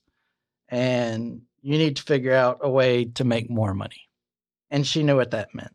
But, she couldn't just jump into the role of a masseuse. Henry and Gretchen insisted that she look the part. So Gretchen took her out and bought her several nice dresses, bought her some makeup, had her hair done. She took some lessons in how to give a massage so at least she could, give the appearance of knowing what she was doing. All of which, of course, cost money and all of which they just put on her tab. At that moment, she realized how things worked. Being a receptionist, she had always just been in the front end of the building. But when a client would come in, they would be taken to the special room in the back, and all the women would be called down and kind of paraded in front of the customer. And then he would select which ones interested him. And then he would be presented with a menu, a literal menu. And he would pick what service he was looking for, and then they would pair him up with whichever girls offered that service. Caitlin never saw the full menu, but she knew that, just basic regular sex started at $300 an hour, and then there were add-ons from there. They offered all sorts of services. Fortunately, she was kind of just treated as one of the regular girls. She didn't have to do anything too outlandish. Now, the only way for this business to make money, Harry claimed, is to be open when customers would be coming about. So that meant the girls had to work pretty long hours, basically from 10 a.m. to 2 a.m. on weekdays, and then from 6 a.m. to 2 a.m. on weekends. If you can do the math, you can tell that's not enough time to really rest and recover. And so a lot of the girls would get really wore out really quick. And so to offset that, Harry would provide all the crystal meth you wanted. And that's how you kept your energy, is by doing drugs. Now, of course, I know this will shock you, but every time you use crystal meth, Harry would add that onto your tab. When Harry became aware of Caitlin's tendency to self-harm, he got really angry. Caitlin said that until she became one of the working girls, she had never seen Harry's anger, and he was a very, very mean dude. And so he found out about the self-harm, got angry, and he with two of his, muscle, marched into her room one day and forced her to strip so he could inspect her. And he literally did this every morning that she was there to make sure she was not harming herself. And if he found a new cut, then he would charge her for that, basically a penalty fee. Overall, though, Caitlin would say, this was kind of one of the best places she ever worked, I guess. The clients were professional men. They generally were not very rough. In fact, she had several that would show up who just wanted to cuddle or just wanted to talk, They had lost their wife or they were having trouble at work and they didn't want to have the stigma of going to see a psychiatrist or something like that, so they would use escort. After a few months of working there, an immigration officer came by and went through Harry's files and identified that Caitlin was working illegally. But Caitlin didn't know this at the time. She assumed an immigration officer had come by and Harry sold this to her as part of your visa process. They're coming by to make sure you really work here. And we've got a meeting with them next week. And so Caitlin was excited. And they show up in the immigration officer's office, and it's not at all what Caitlin thought. This officer's talking about Caitlin, has no legitimate reason to be here. She's overstayed her visa. We're going to have to deport her. And Caitlin wasn't allowed to talk during this meeting. Harry did all the talking. It didn't go well. And the meeting ended with the immigration officer telling Henry that, I don't care what you say. Next week, we're putting this girl on a plane back to England. There was one thing Harry had not lied about. He actually did know several powerful people in Australia. And he was able to get this whole deportation issue sorted out. But because of the extra work he had to put in and legal fees and things like that, it really increased Caitlin's tab that she would have to work off. Eventually, Caitlin said, I'm tired of this. I don't want to do this anymore. Even good sexual slavery is still sexual slavery, right?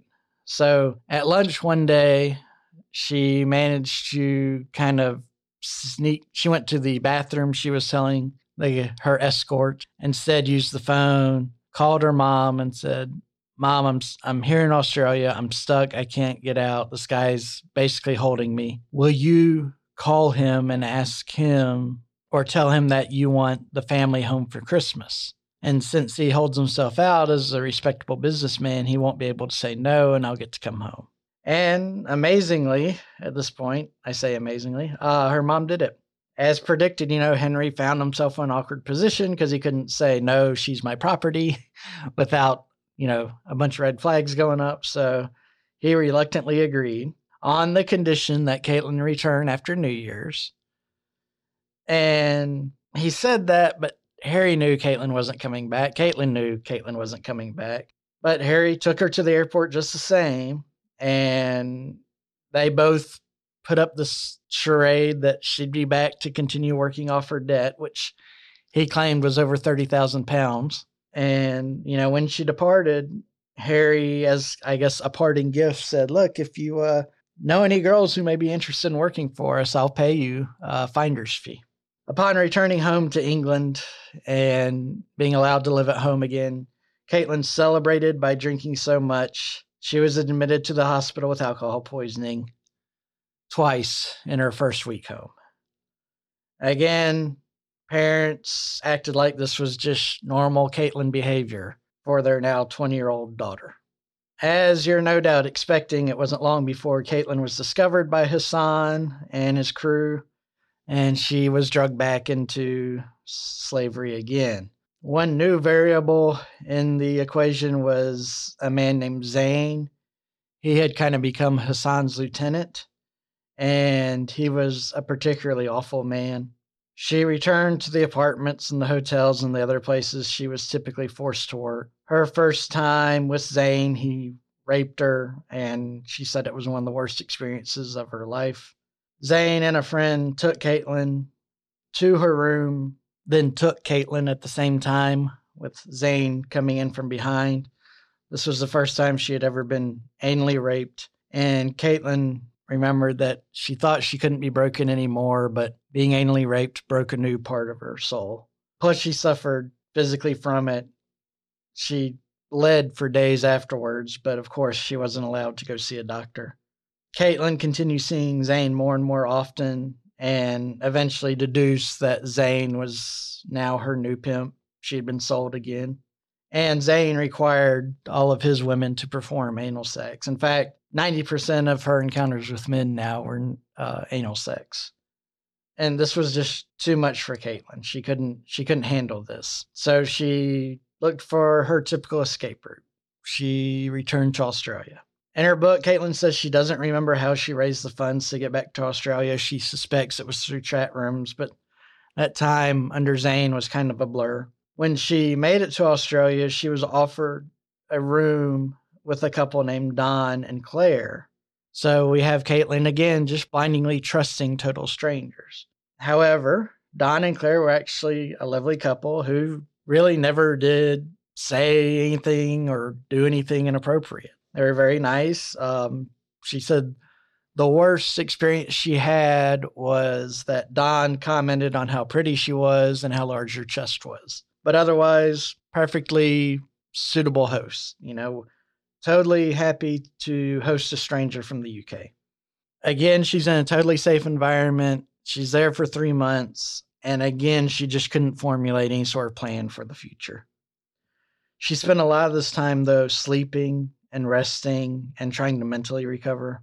Certainly, she needed it. I mean, her body needed it, her brain needed it, her emotions needed it. And so it was good from that aspect. But, soon it dawned on her that she was only a few days before she had to fly back home to England. And she wasn't looking forward to that at all. So she decided to go out partying. And she went to several bars and she met a dude who she found, to be pretty handsome. And she decided that she would spend the night with him. That experience struck her as odd because she said it was the closest she had ever come to making love rather than having sex. He was very gentle with her. He tried to do things to please her. And she was just very surprised at the whole experience. There was no effort to control at all by either of them. This wasn't like her first time in Australia where she wanted to be in control of the bedroom and all that. It was just, they were trying to make each other happy. And she had never experienced that. She returned to England a few days later and, of course, was instantly found by Zane and put back in his harem. But within a few weeks, she became really, really ill and she was scared. This is about the time that I think the book said SARS was kind of, the big talking point in the world at the time. And she was worried that she had caught it. And so she went to a local clinic and they couldn't find anything wrong with her. But in doing their tests, they learned that she was pregnant. But this time, Caitlin was excited because this baby was not the product of rape. This was a baby who was the product of someone she had kind of made love with. It was the first time in years she really, truly had something to look forward to. She had undergone 3 abortions at this point in her life, and so this would be her first real pregnancy. Now, Caitlin didn't show. She continued having to work, and it really wasn't until she hit her 8th month that she developed a belly. And at that month, she was just totally ignored by Zane. She was, never picked up by taxis. She never forced to work. Apparently, a pregnant woman was just not in high demand with Zane's customers. So she spent the time at home and then went and gave birth to her little girl, who she named Amy. And she was so excited and she was so filled with joy. She had something that was just hers in her life. I mean, since the age she was 14, she hadn't had anything that she could call her own, and now she had a baby. She had someone to take care of who loved her and would, depend on her. And then the midwife who assisted made a comment that just shattered Caitlin's world. She noted that Amy appeared to be mixed race. It wasn't from her one night stand in Australia. Amy was conceived through rape. And it was obvious. She had darker skin, darker hair. She looked like she had Middle Eastern or Oriental or Asian blood in her. And so instantly, Amy went from being this bundle of joy to a constant reminder of how awful Caitlin's life was. She really had problems bonding with Amy. She knew she was supposed to love her, and she did love her, and she knew she was beautiful, but just every time she looked at her, it made her stomach churn.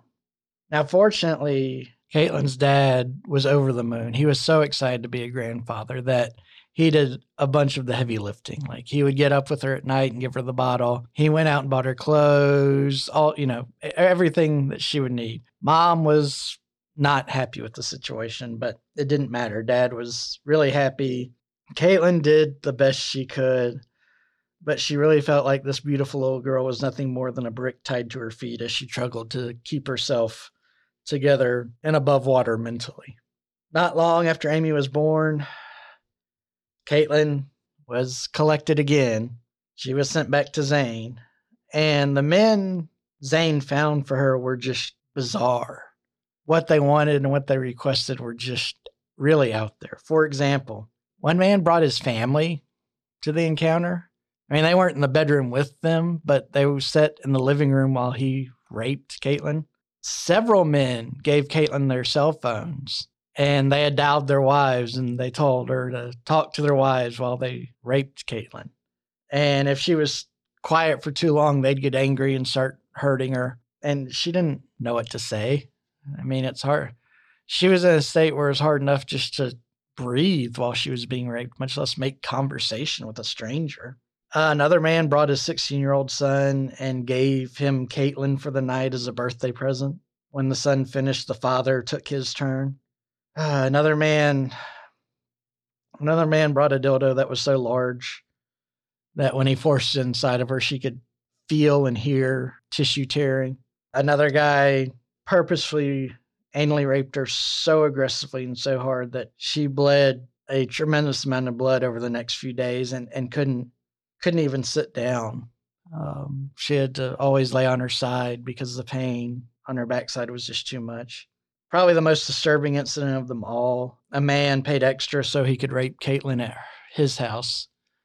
When she was delivered there, the man led Caitlin to his daughter's room and raped her there on his daughter's bed. And during the course of the rape, he laughed and commented that Caitlin was so much better at this than his daughter was.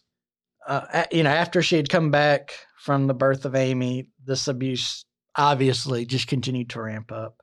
Caitlin tried to seek out help on her own.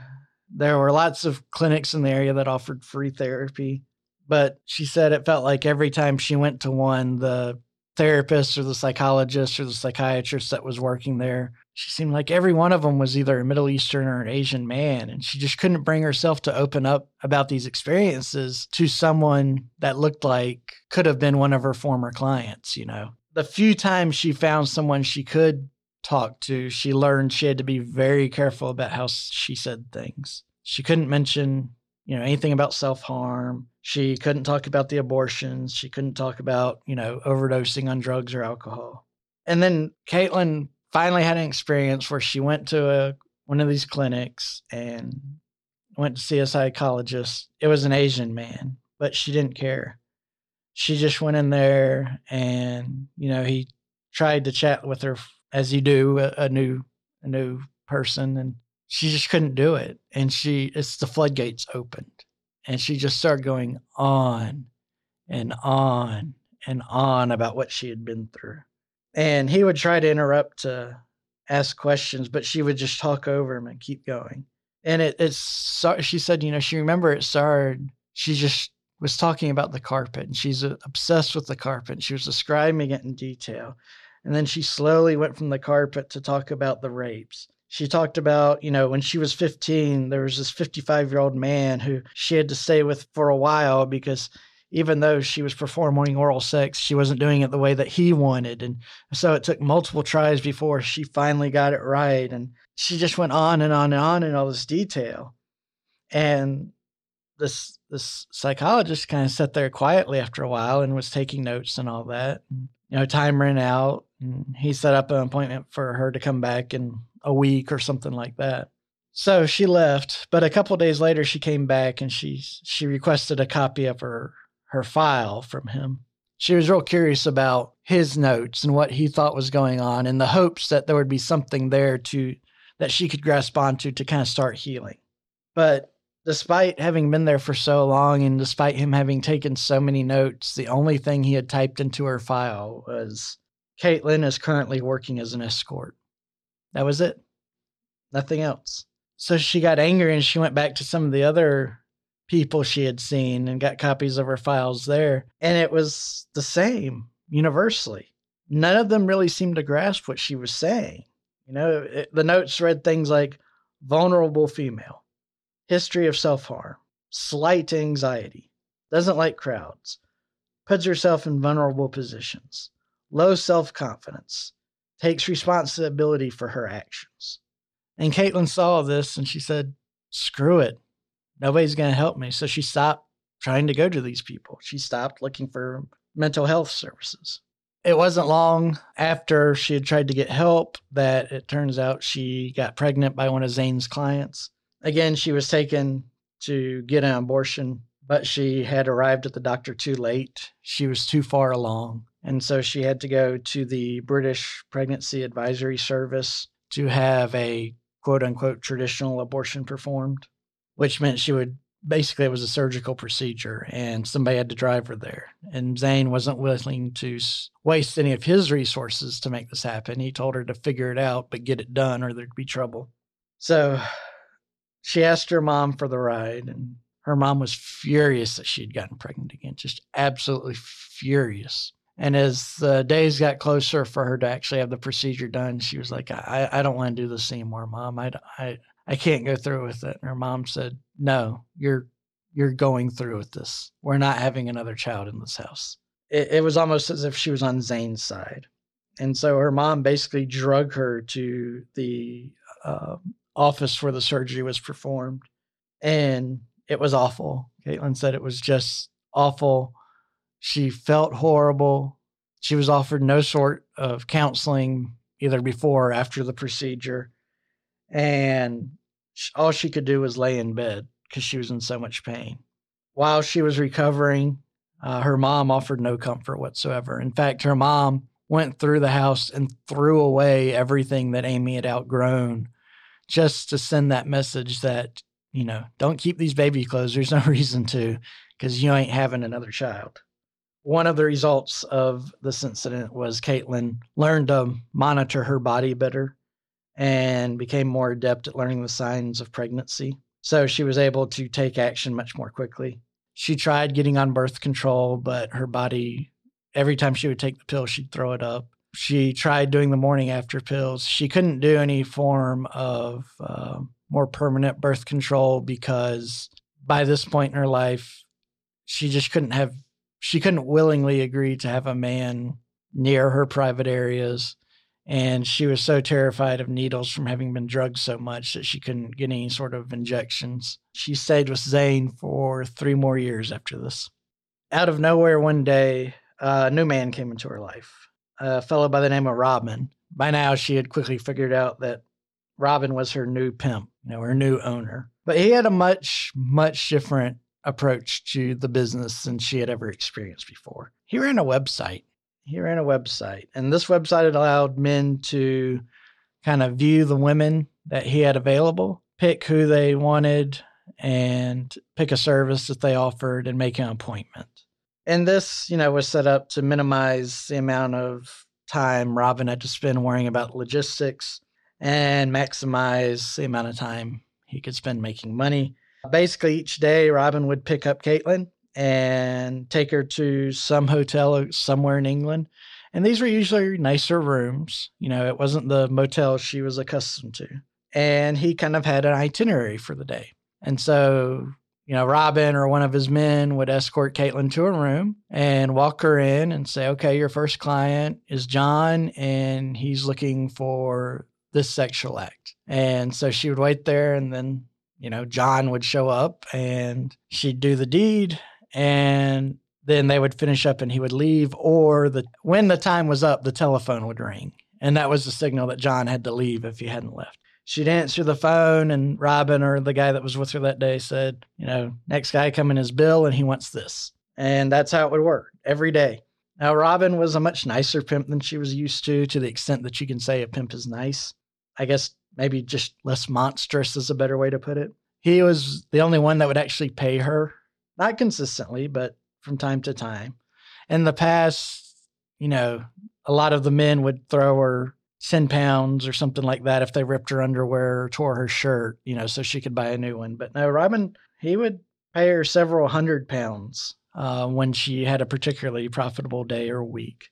Now, unfortunately, many of Robin's clients were sadists. They wanted to do something not for their personal pleasure, but they wanted to see Caitlin in pain. That's what turned them on. And a few would pay extra so that they could video the experience. In fact, Robin would even sometimes visit during one of her appointments and would videotape it and then would use that to advertise his website. And of course, he didn't advertise it as prostitution or sexual slavery. Bored housewives who are looking for men to please them or something like that. The website even allowed customers to rate their experience. So not only are they paying for the privilege of raping this poor girl, they would review Caitlin on how good she was at being raped. One particular client took a massive shine to Caitlin. His name was Steven. And Steven had a very particular fetish, pregnant women. So he negotiated a special deal with Robin. He would get Caitlin once a week. She would be brought to a hotel near his house. There were no nice hotels there, so it was kind of more the environment she was used to.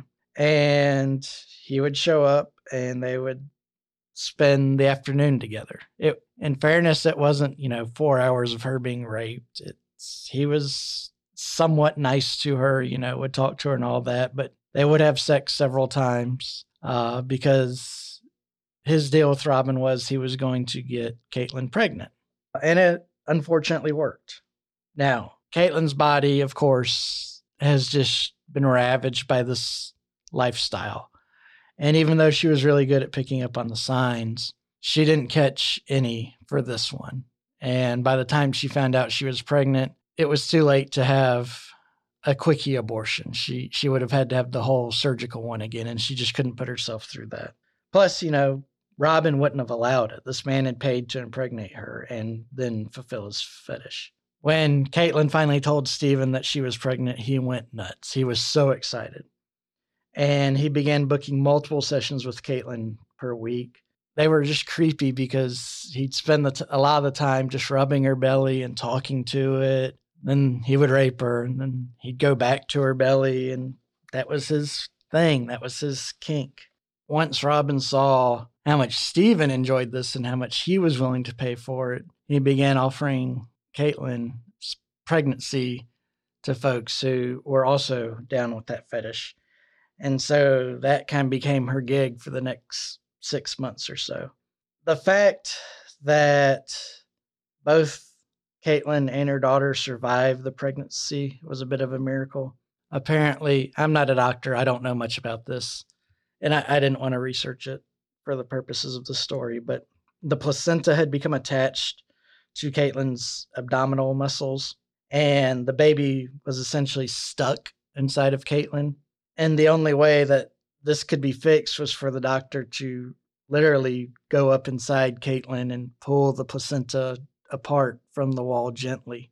And of course, the doctor that Robin had arranged for was Asian, and Caitlin went bananas and would not let him near her. She was throwing a fit, and the nurses kept explaining that, if he doesn't do this, you will die and your baby will die. And she was gone beyond reason. She was just in a panic, and so they had to sedate her. They had to knock her out to be able to perform this pregnancy. When she came to, she found out that everything had gone fine and that she had this new little girl whom she named Ruby. Now, it was a lot easier for Caitlin to bond with Ruby than it was with Amy, even though she says, I love both my children.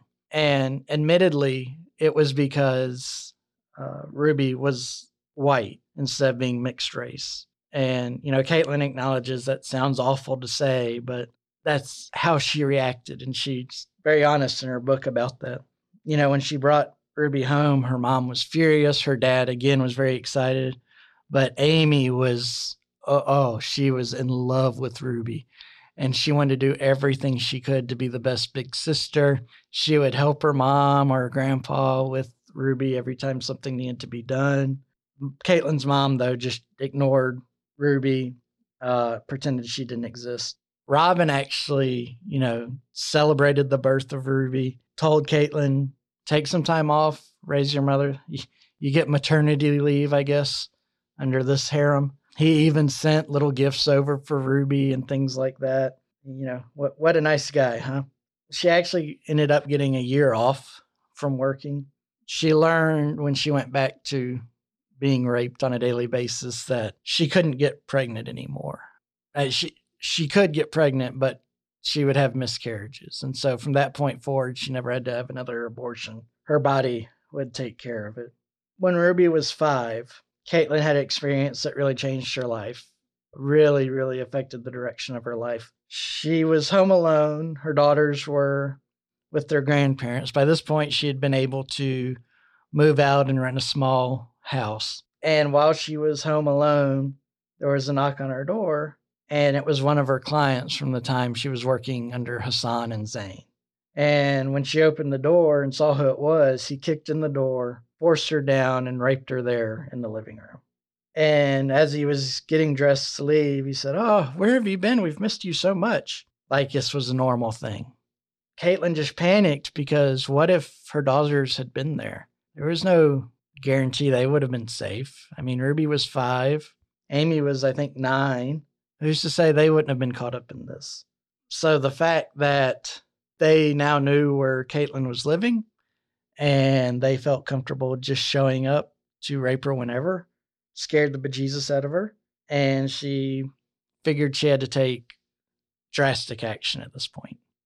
So as we know, Caitlin's got family down in Australia, and she arranged to take a family vacation to Australia and was going to stay with one of her cousins down there. And Caitlin was determined that this would not be another wasted trip to Australia. Previously, all her encounters had been in the Melbourne area. Her cousin did not live near there, so she wasn't worried about running into Harry or any of his goons. When she arrived and got settled in at her cousin's house, the first thing she did was went into her cousin's bedroom. They sat down on the bed, and she just opened up to her and told her everything, every gruesome detail. And her cousin believed her. For the first time in her life, Caitlin felt like somebody believed her and somebody was willing to help her. The cousin immediately just jumped on it and started researching what to do, what paperwork they would need, and all that. And she got in touch with the Australian Catholic Religious Against Trafficking in Humans, or ACRAF. They heard her story and they were like, "Honey, we're going to do everything we can to help you." But they were also honest. They said, "Look, it's going to be tough to get you a visa. The primary reason is not because of that your experience wasn't bad enough or anything like that. It's the politics. If the Australian government grants you a emergency protection visa, they're essentially saying we believe that England cannot protect its own citizens." And so they said, "We will do everything we can, but understand that is a huge mountain we've got to overcome." And Acrath was great to her. They found her a house of her own, so she didn't have to stay with her cousin. The kids had their own rooms. And, obviously Caitlin couldn't work legally, so they said, "Don't worry about it. We'll take care of it." So they paid for her rent, they paid for her utilities, and did everything they could to help her out. But ultimately, her visa was not approved. Acrath had been correct.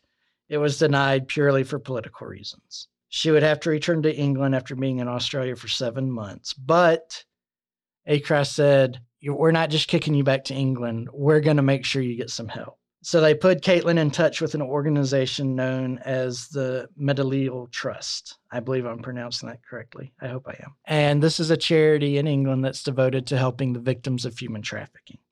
And so Acrath sent all the paperwork they had on Caitlin to them. And when she arrived in England, she was actually greeted by a member of the trust at the airport.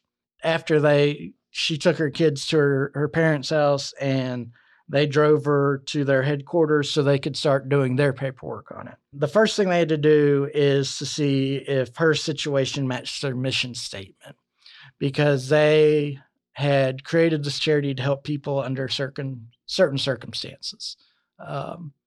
They human trafficking goes beyond just the sexual trade, as I've mentioned before. A lot of human trafficking is labor employment type trafficking, kind of what Caitlin experienced with Harry in Australia. You would get a job, even though you didn't have papers in this country, I'll give you a job, I'll give you a place to live, and I'll just take it out of your wages. And eventually your debts become greater than your income. And so you're working for free, at this restaurant or at this factory or whatever. But they weren't focused on that. They were focused more on sexual abuse. So they had kind of 19 factors that they tested people under to see if they met their criteria. Of the 19 factors, Caitlin qualified under 18 of them. The only one that she did not qualify under was she knew her home address. And this was apparently astounding. Nobody's, hit so high in so many categories. So they said, we're going to do what we can. So the trust turned over or sent in a request to the UK Human Trafficking Center. And a month later, Caitlin, this girl who had spent, at this point, half her life being abused and raped and ignored and misunderstood, received a letter that shocked her. Even with what she had been through, she was shocked. The UK Human Trafficking Center said in their letter they were officially acknowledging Caitlin as a victim of human trafficking. And she just broke down in tears. This meant everything to her. Somebody with power finally recognized that she was in trouble and they were willing to help. In fact, her story was so shocking to the center that some of the higher ups there passed her story along to certain people of influence in the English government. One of the people who heard about her story was Baroness Cox of Queensberry. This noblewoman was known to be a very big social justice warrior. And I say that in a positive way, even though I know it has negative connotations. She would fight for women's rights. She would fight for children's rights.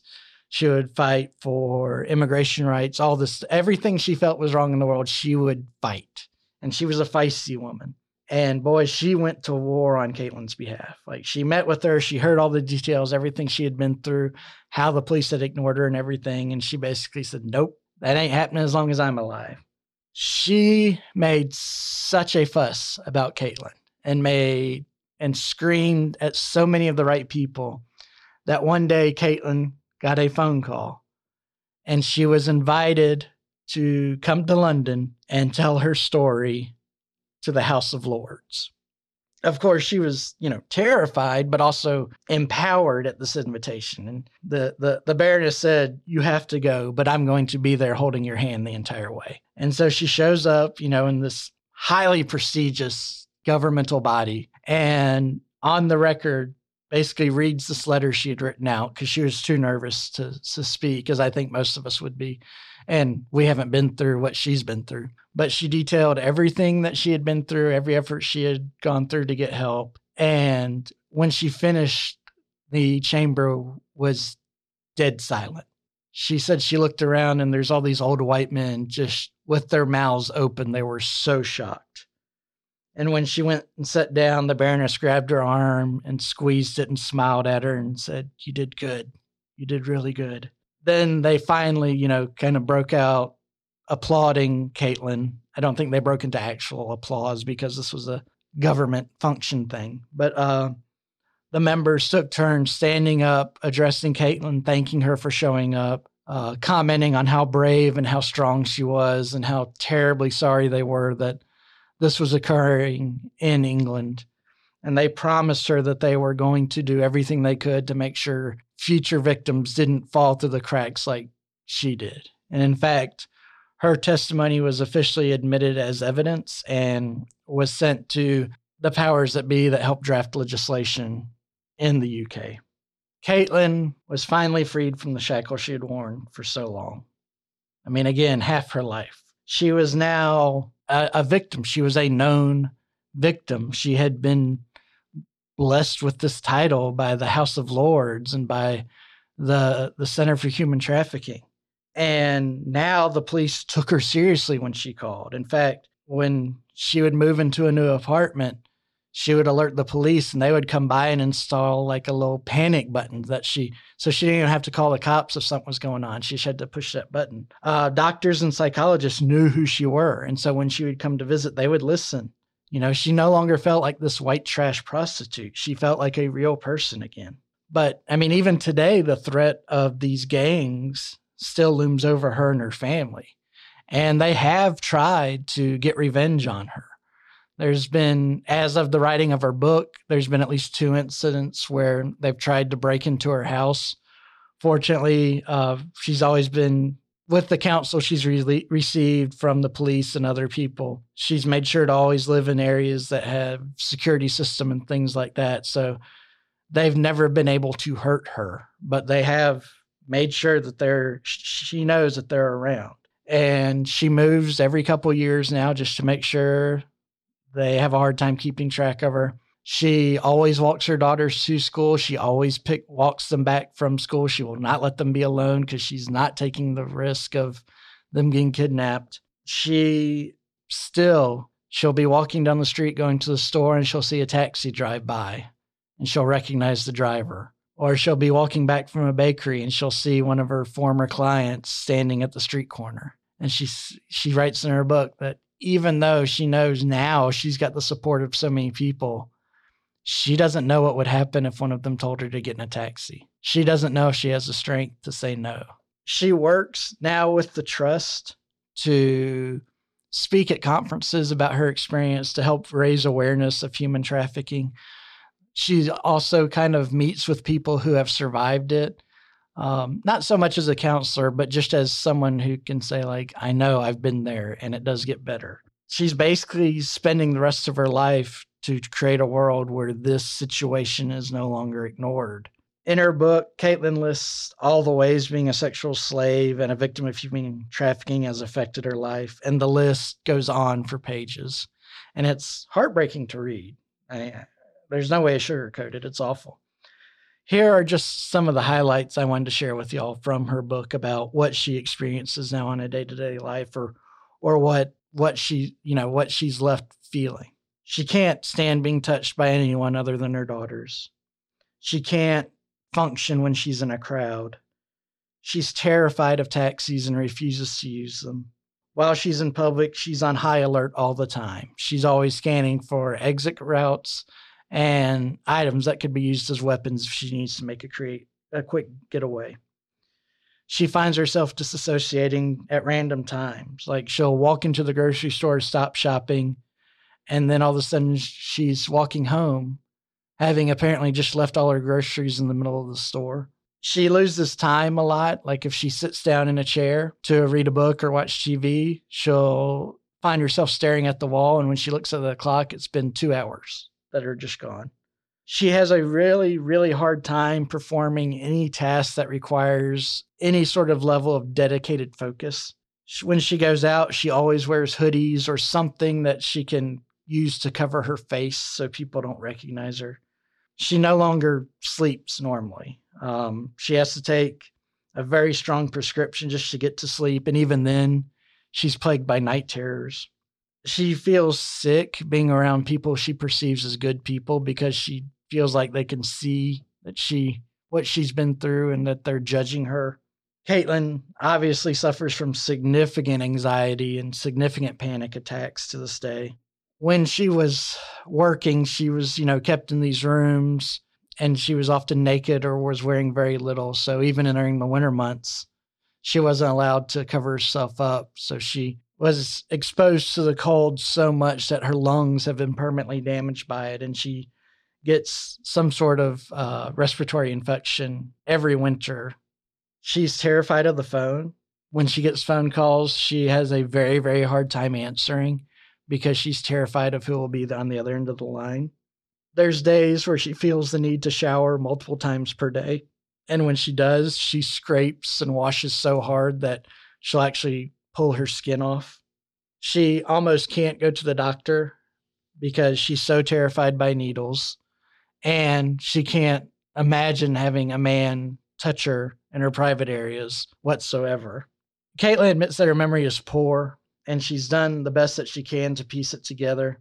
by her count, she's been pregnant at least 11 times in her life. Obviously, she gave birth to Amy and Ruby, but she knows that she's had 6 abortions and 3 miscarriages.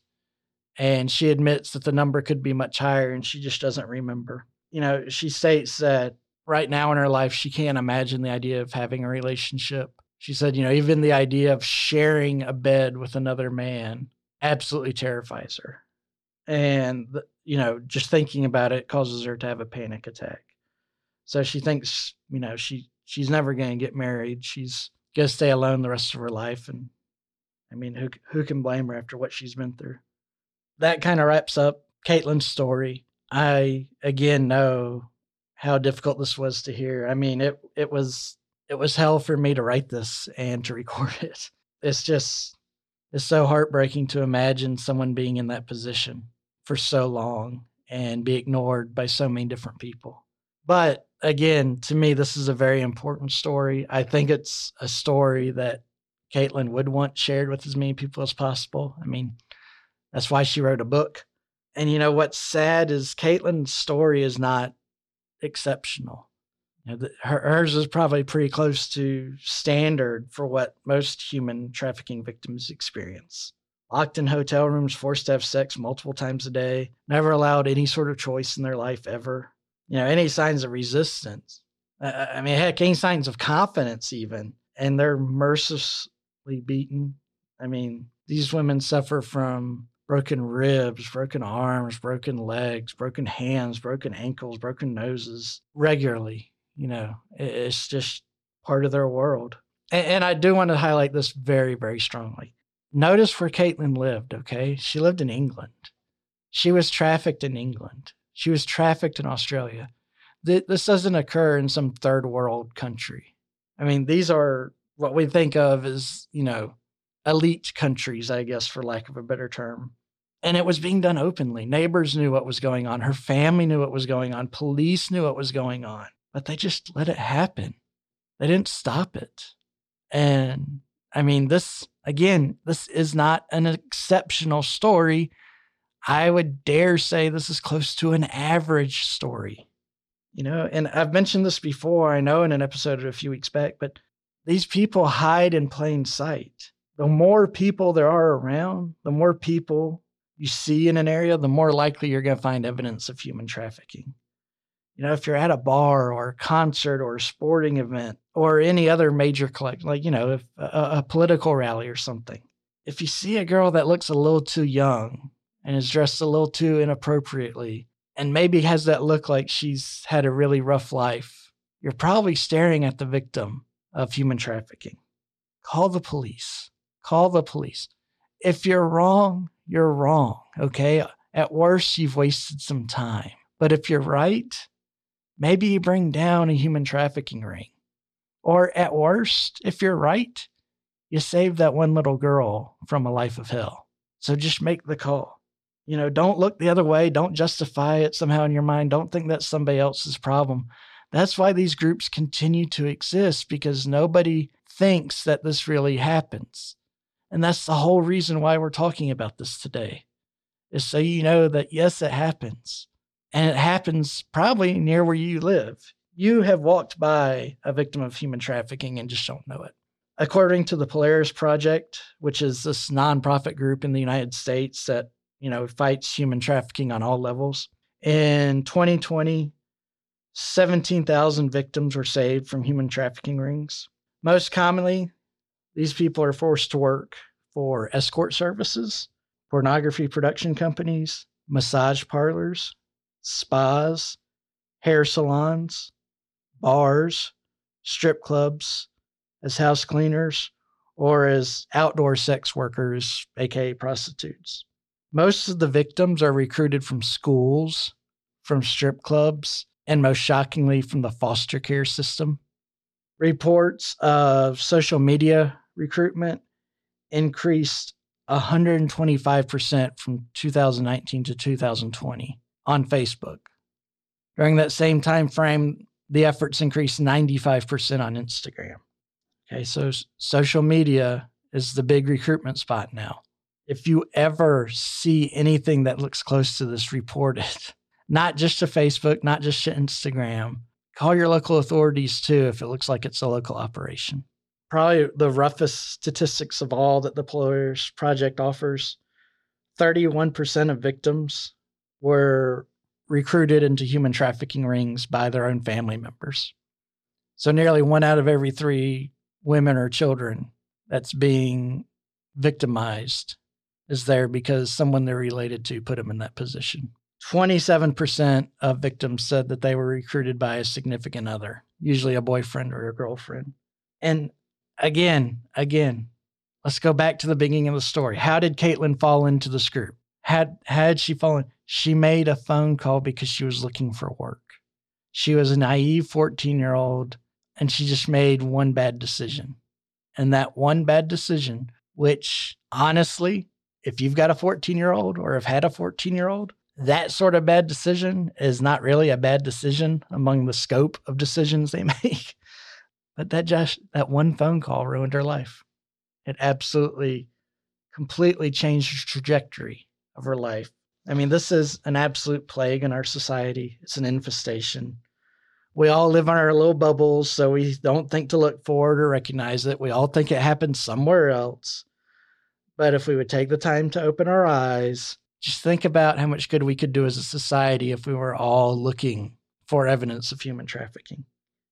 And I'm just as guilty as anyone, like if we go out to dinner, I'm paying more attention to my kids to make sure they're not climbing on the walls or acting like little deviants, If I'm eating a steak, I'm focusing on the steak. I'm not looking at what's going on around me. And I should do better. We should all do better.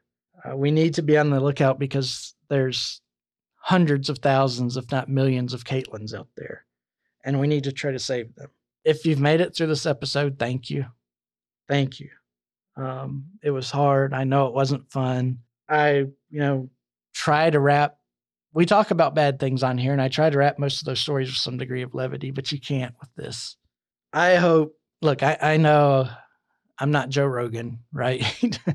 I don't have millions of listeners, but I hope and I pray that this episode can help at least one person out there in the world be saved from this. That would mean everything to me. Again, Caitlin's book is called Please Let Me Go.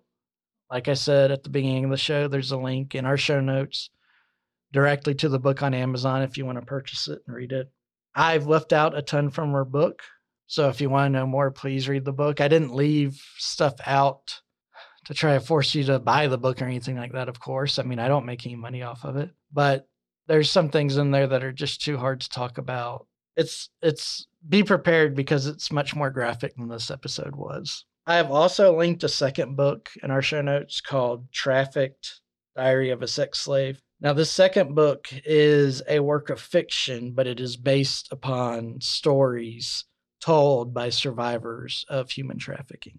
It takes a much more watered down view of what goes on, but it's still graphic in its own right. And so if you want to learn more, but you don't think you can stomach reading more of what happened to Caitlin, that may be a good alternative.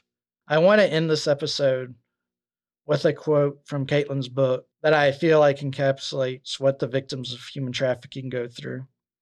It's in the book, it's part of her story of her days with Zane. And she makes the comment that, quote, "They were ashamed of nothing, but I was ashamed of everything." Again, thank you for listening. It means a lot to me. If you know people in your life who you think could or should listen to this episode and you can share it with them, I would appreciate it. And I don't know what else to say, so I'll end this episode how we typically end it. Brad out. You survived another episode of Killing, Missing, Hidden, the podcast about bad things. Join us next time for another true and thrilling story.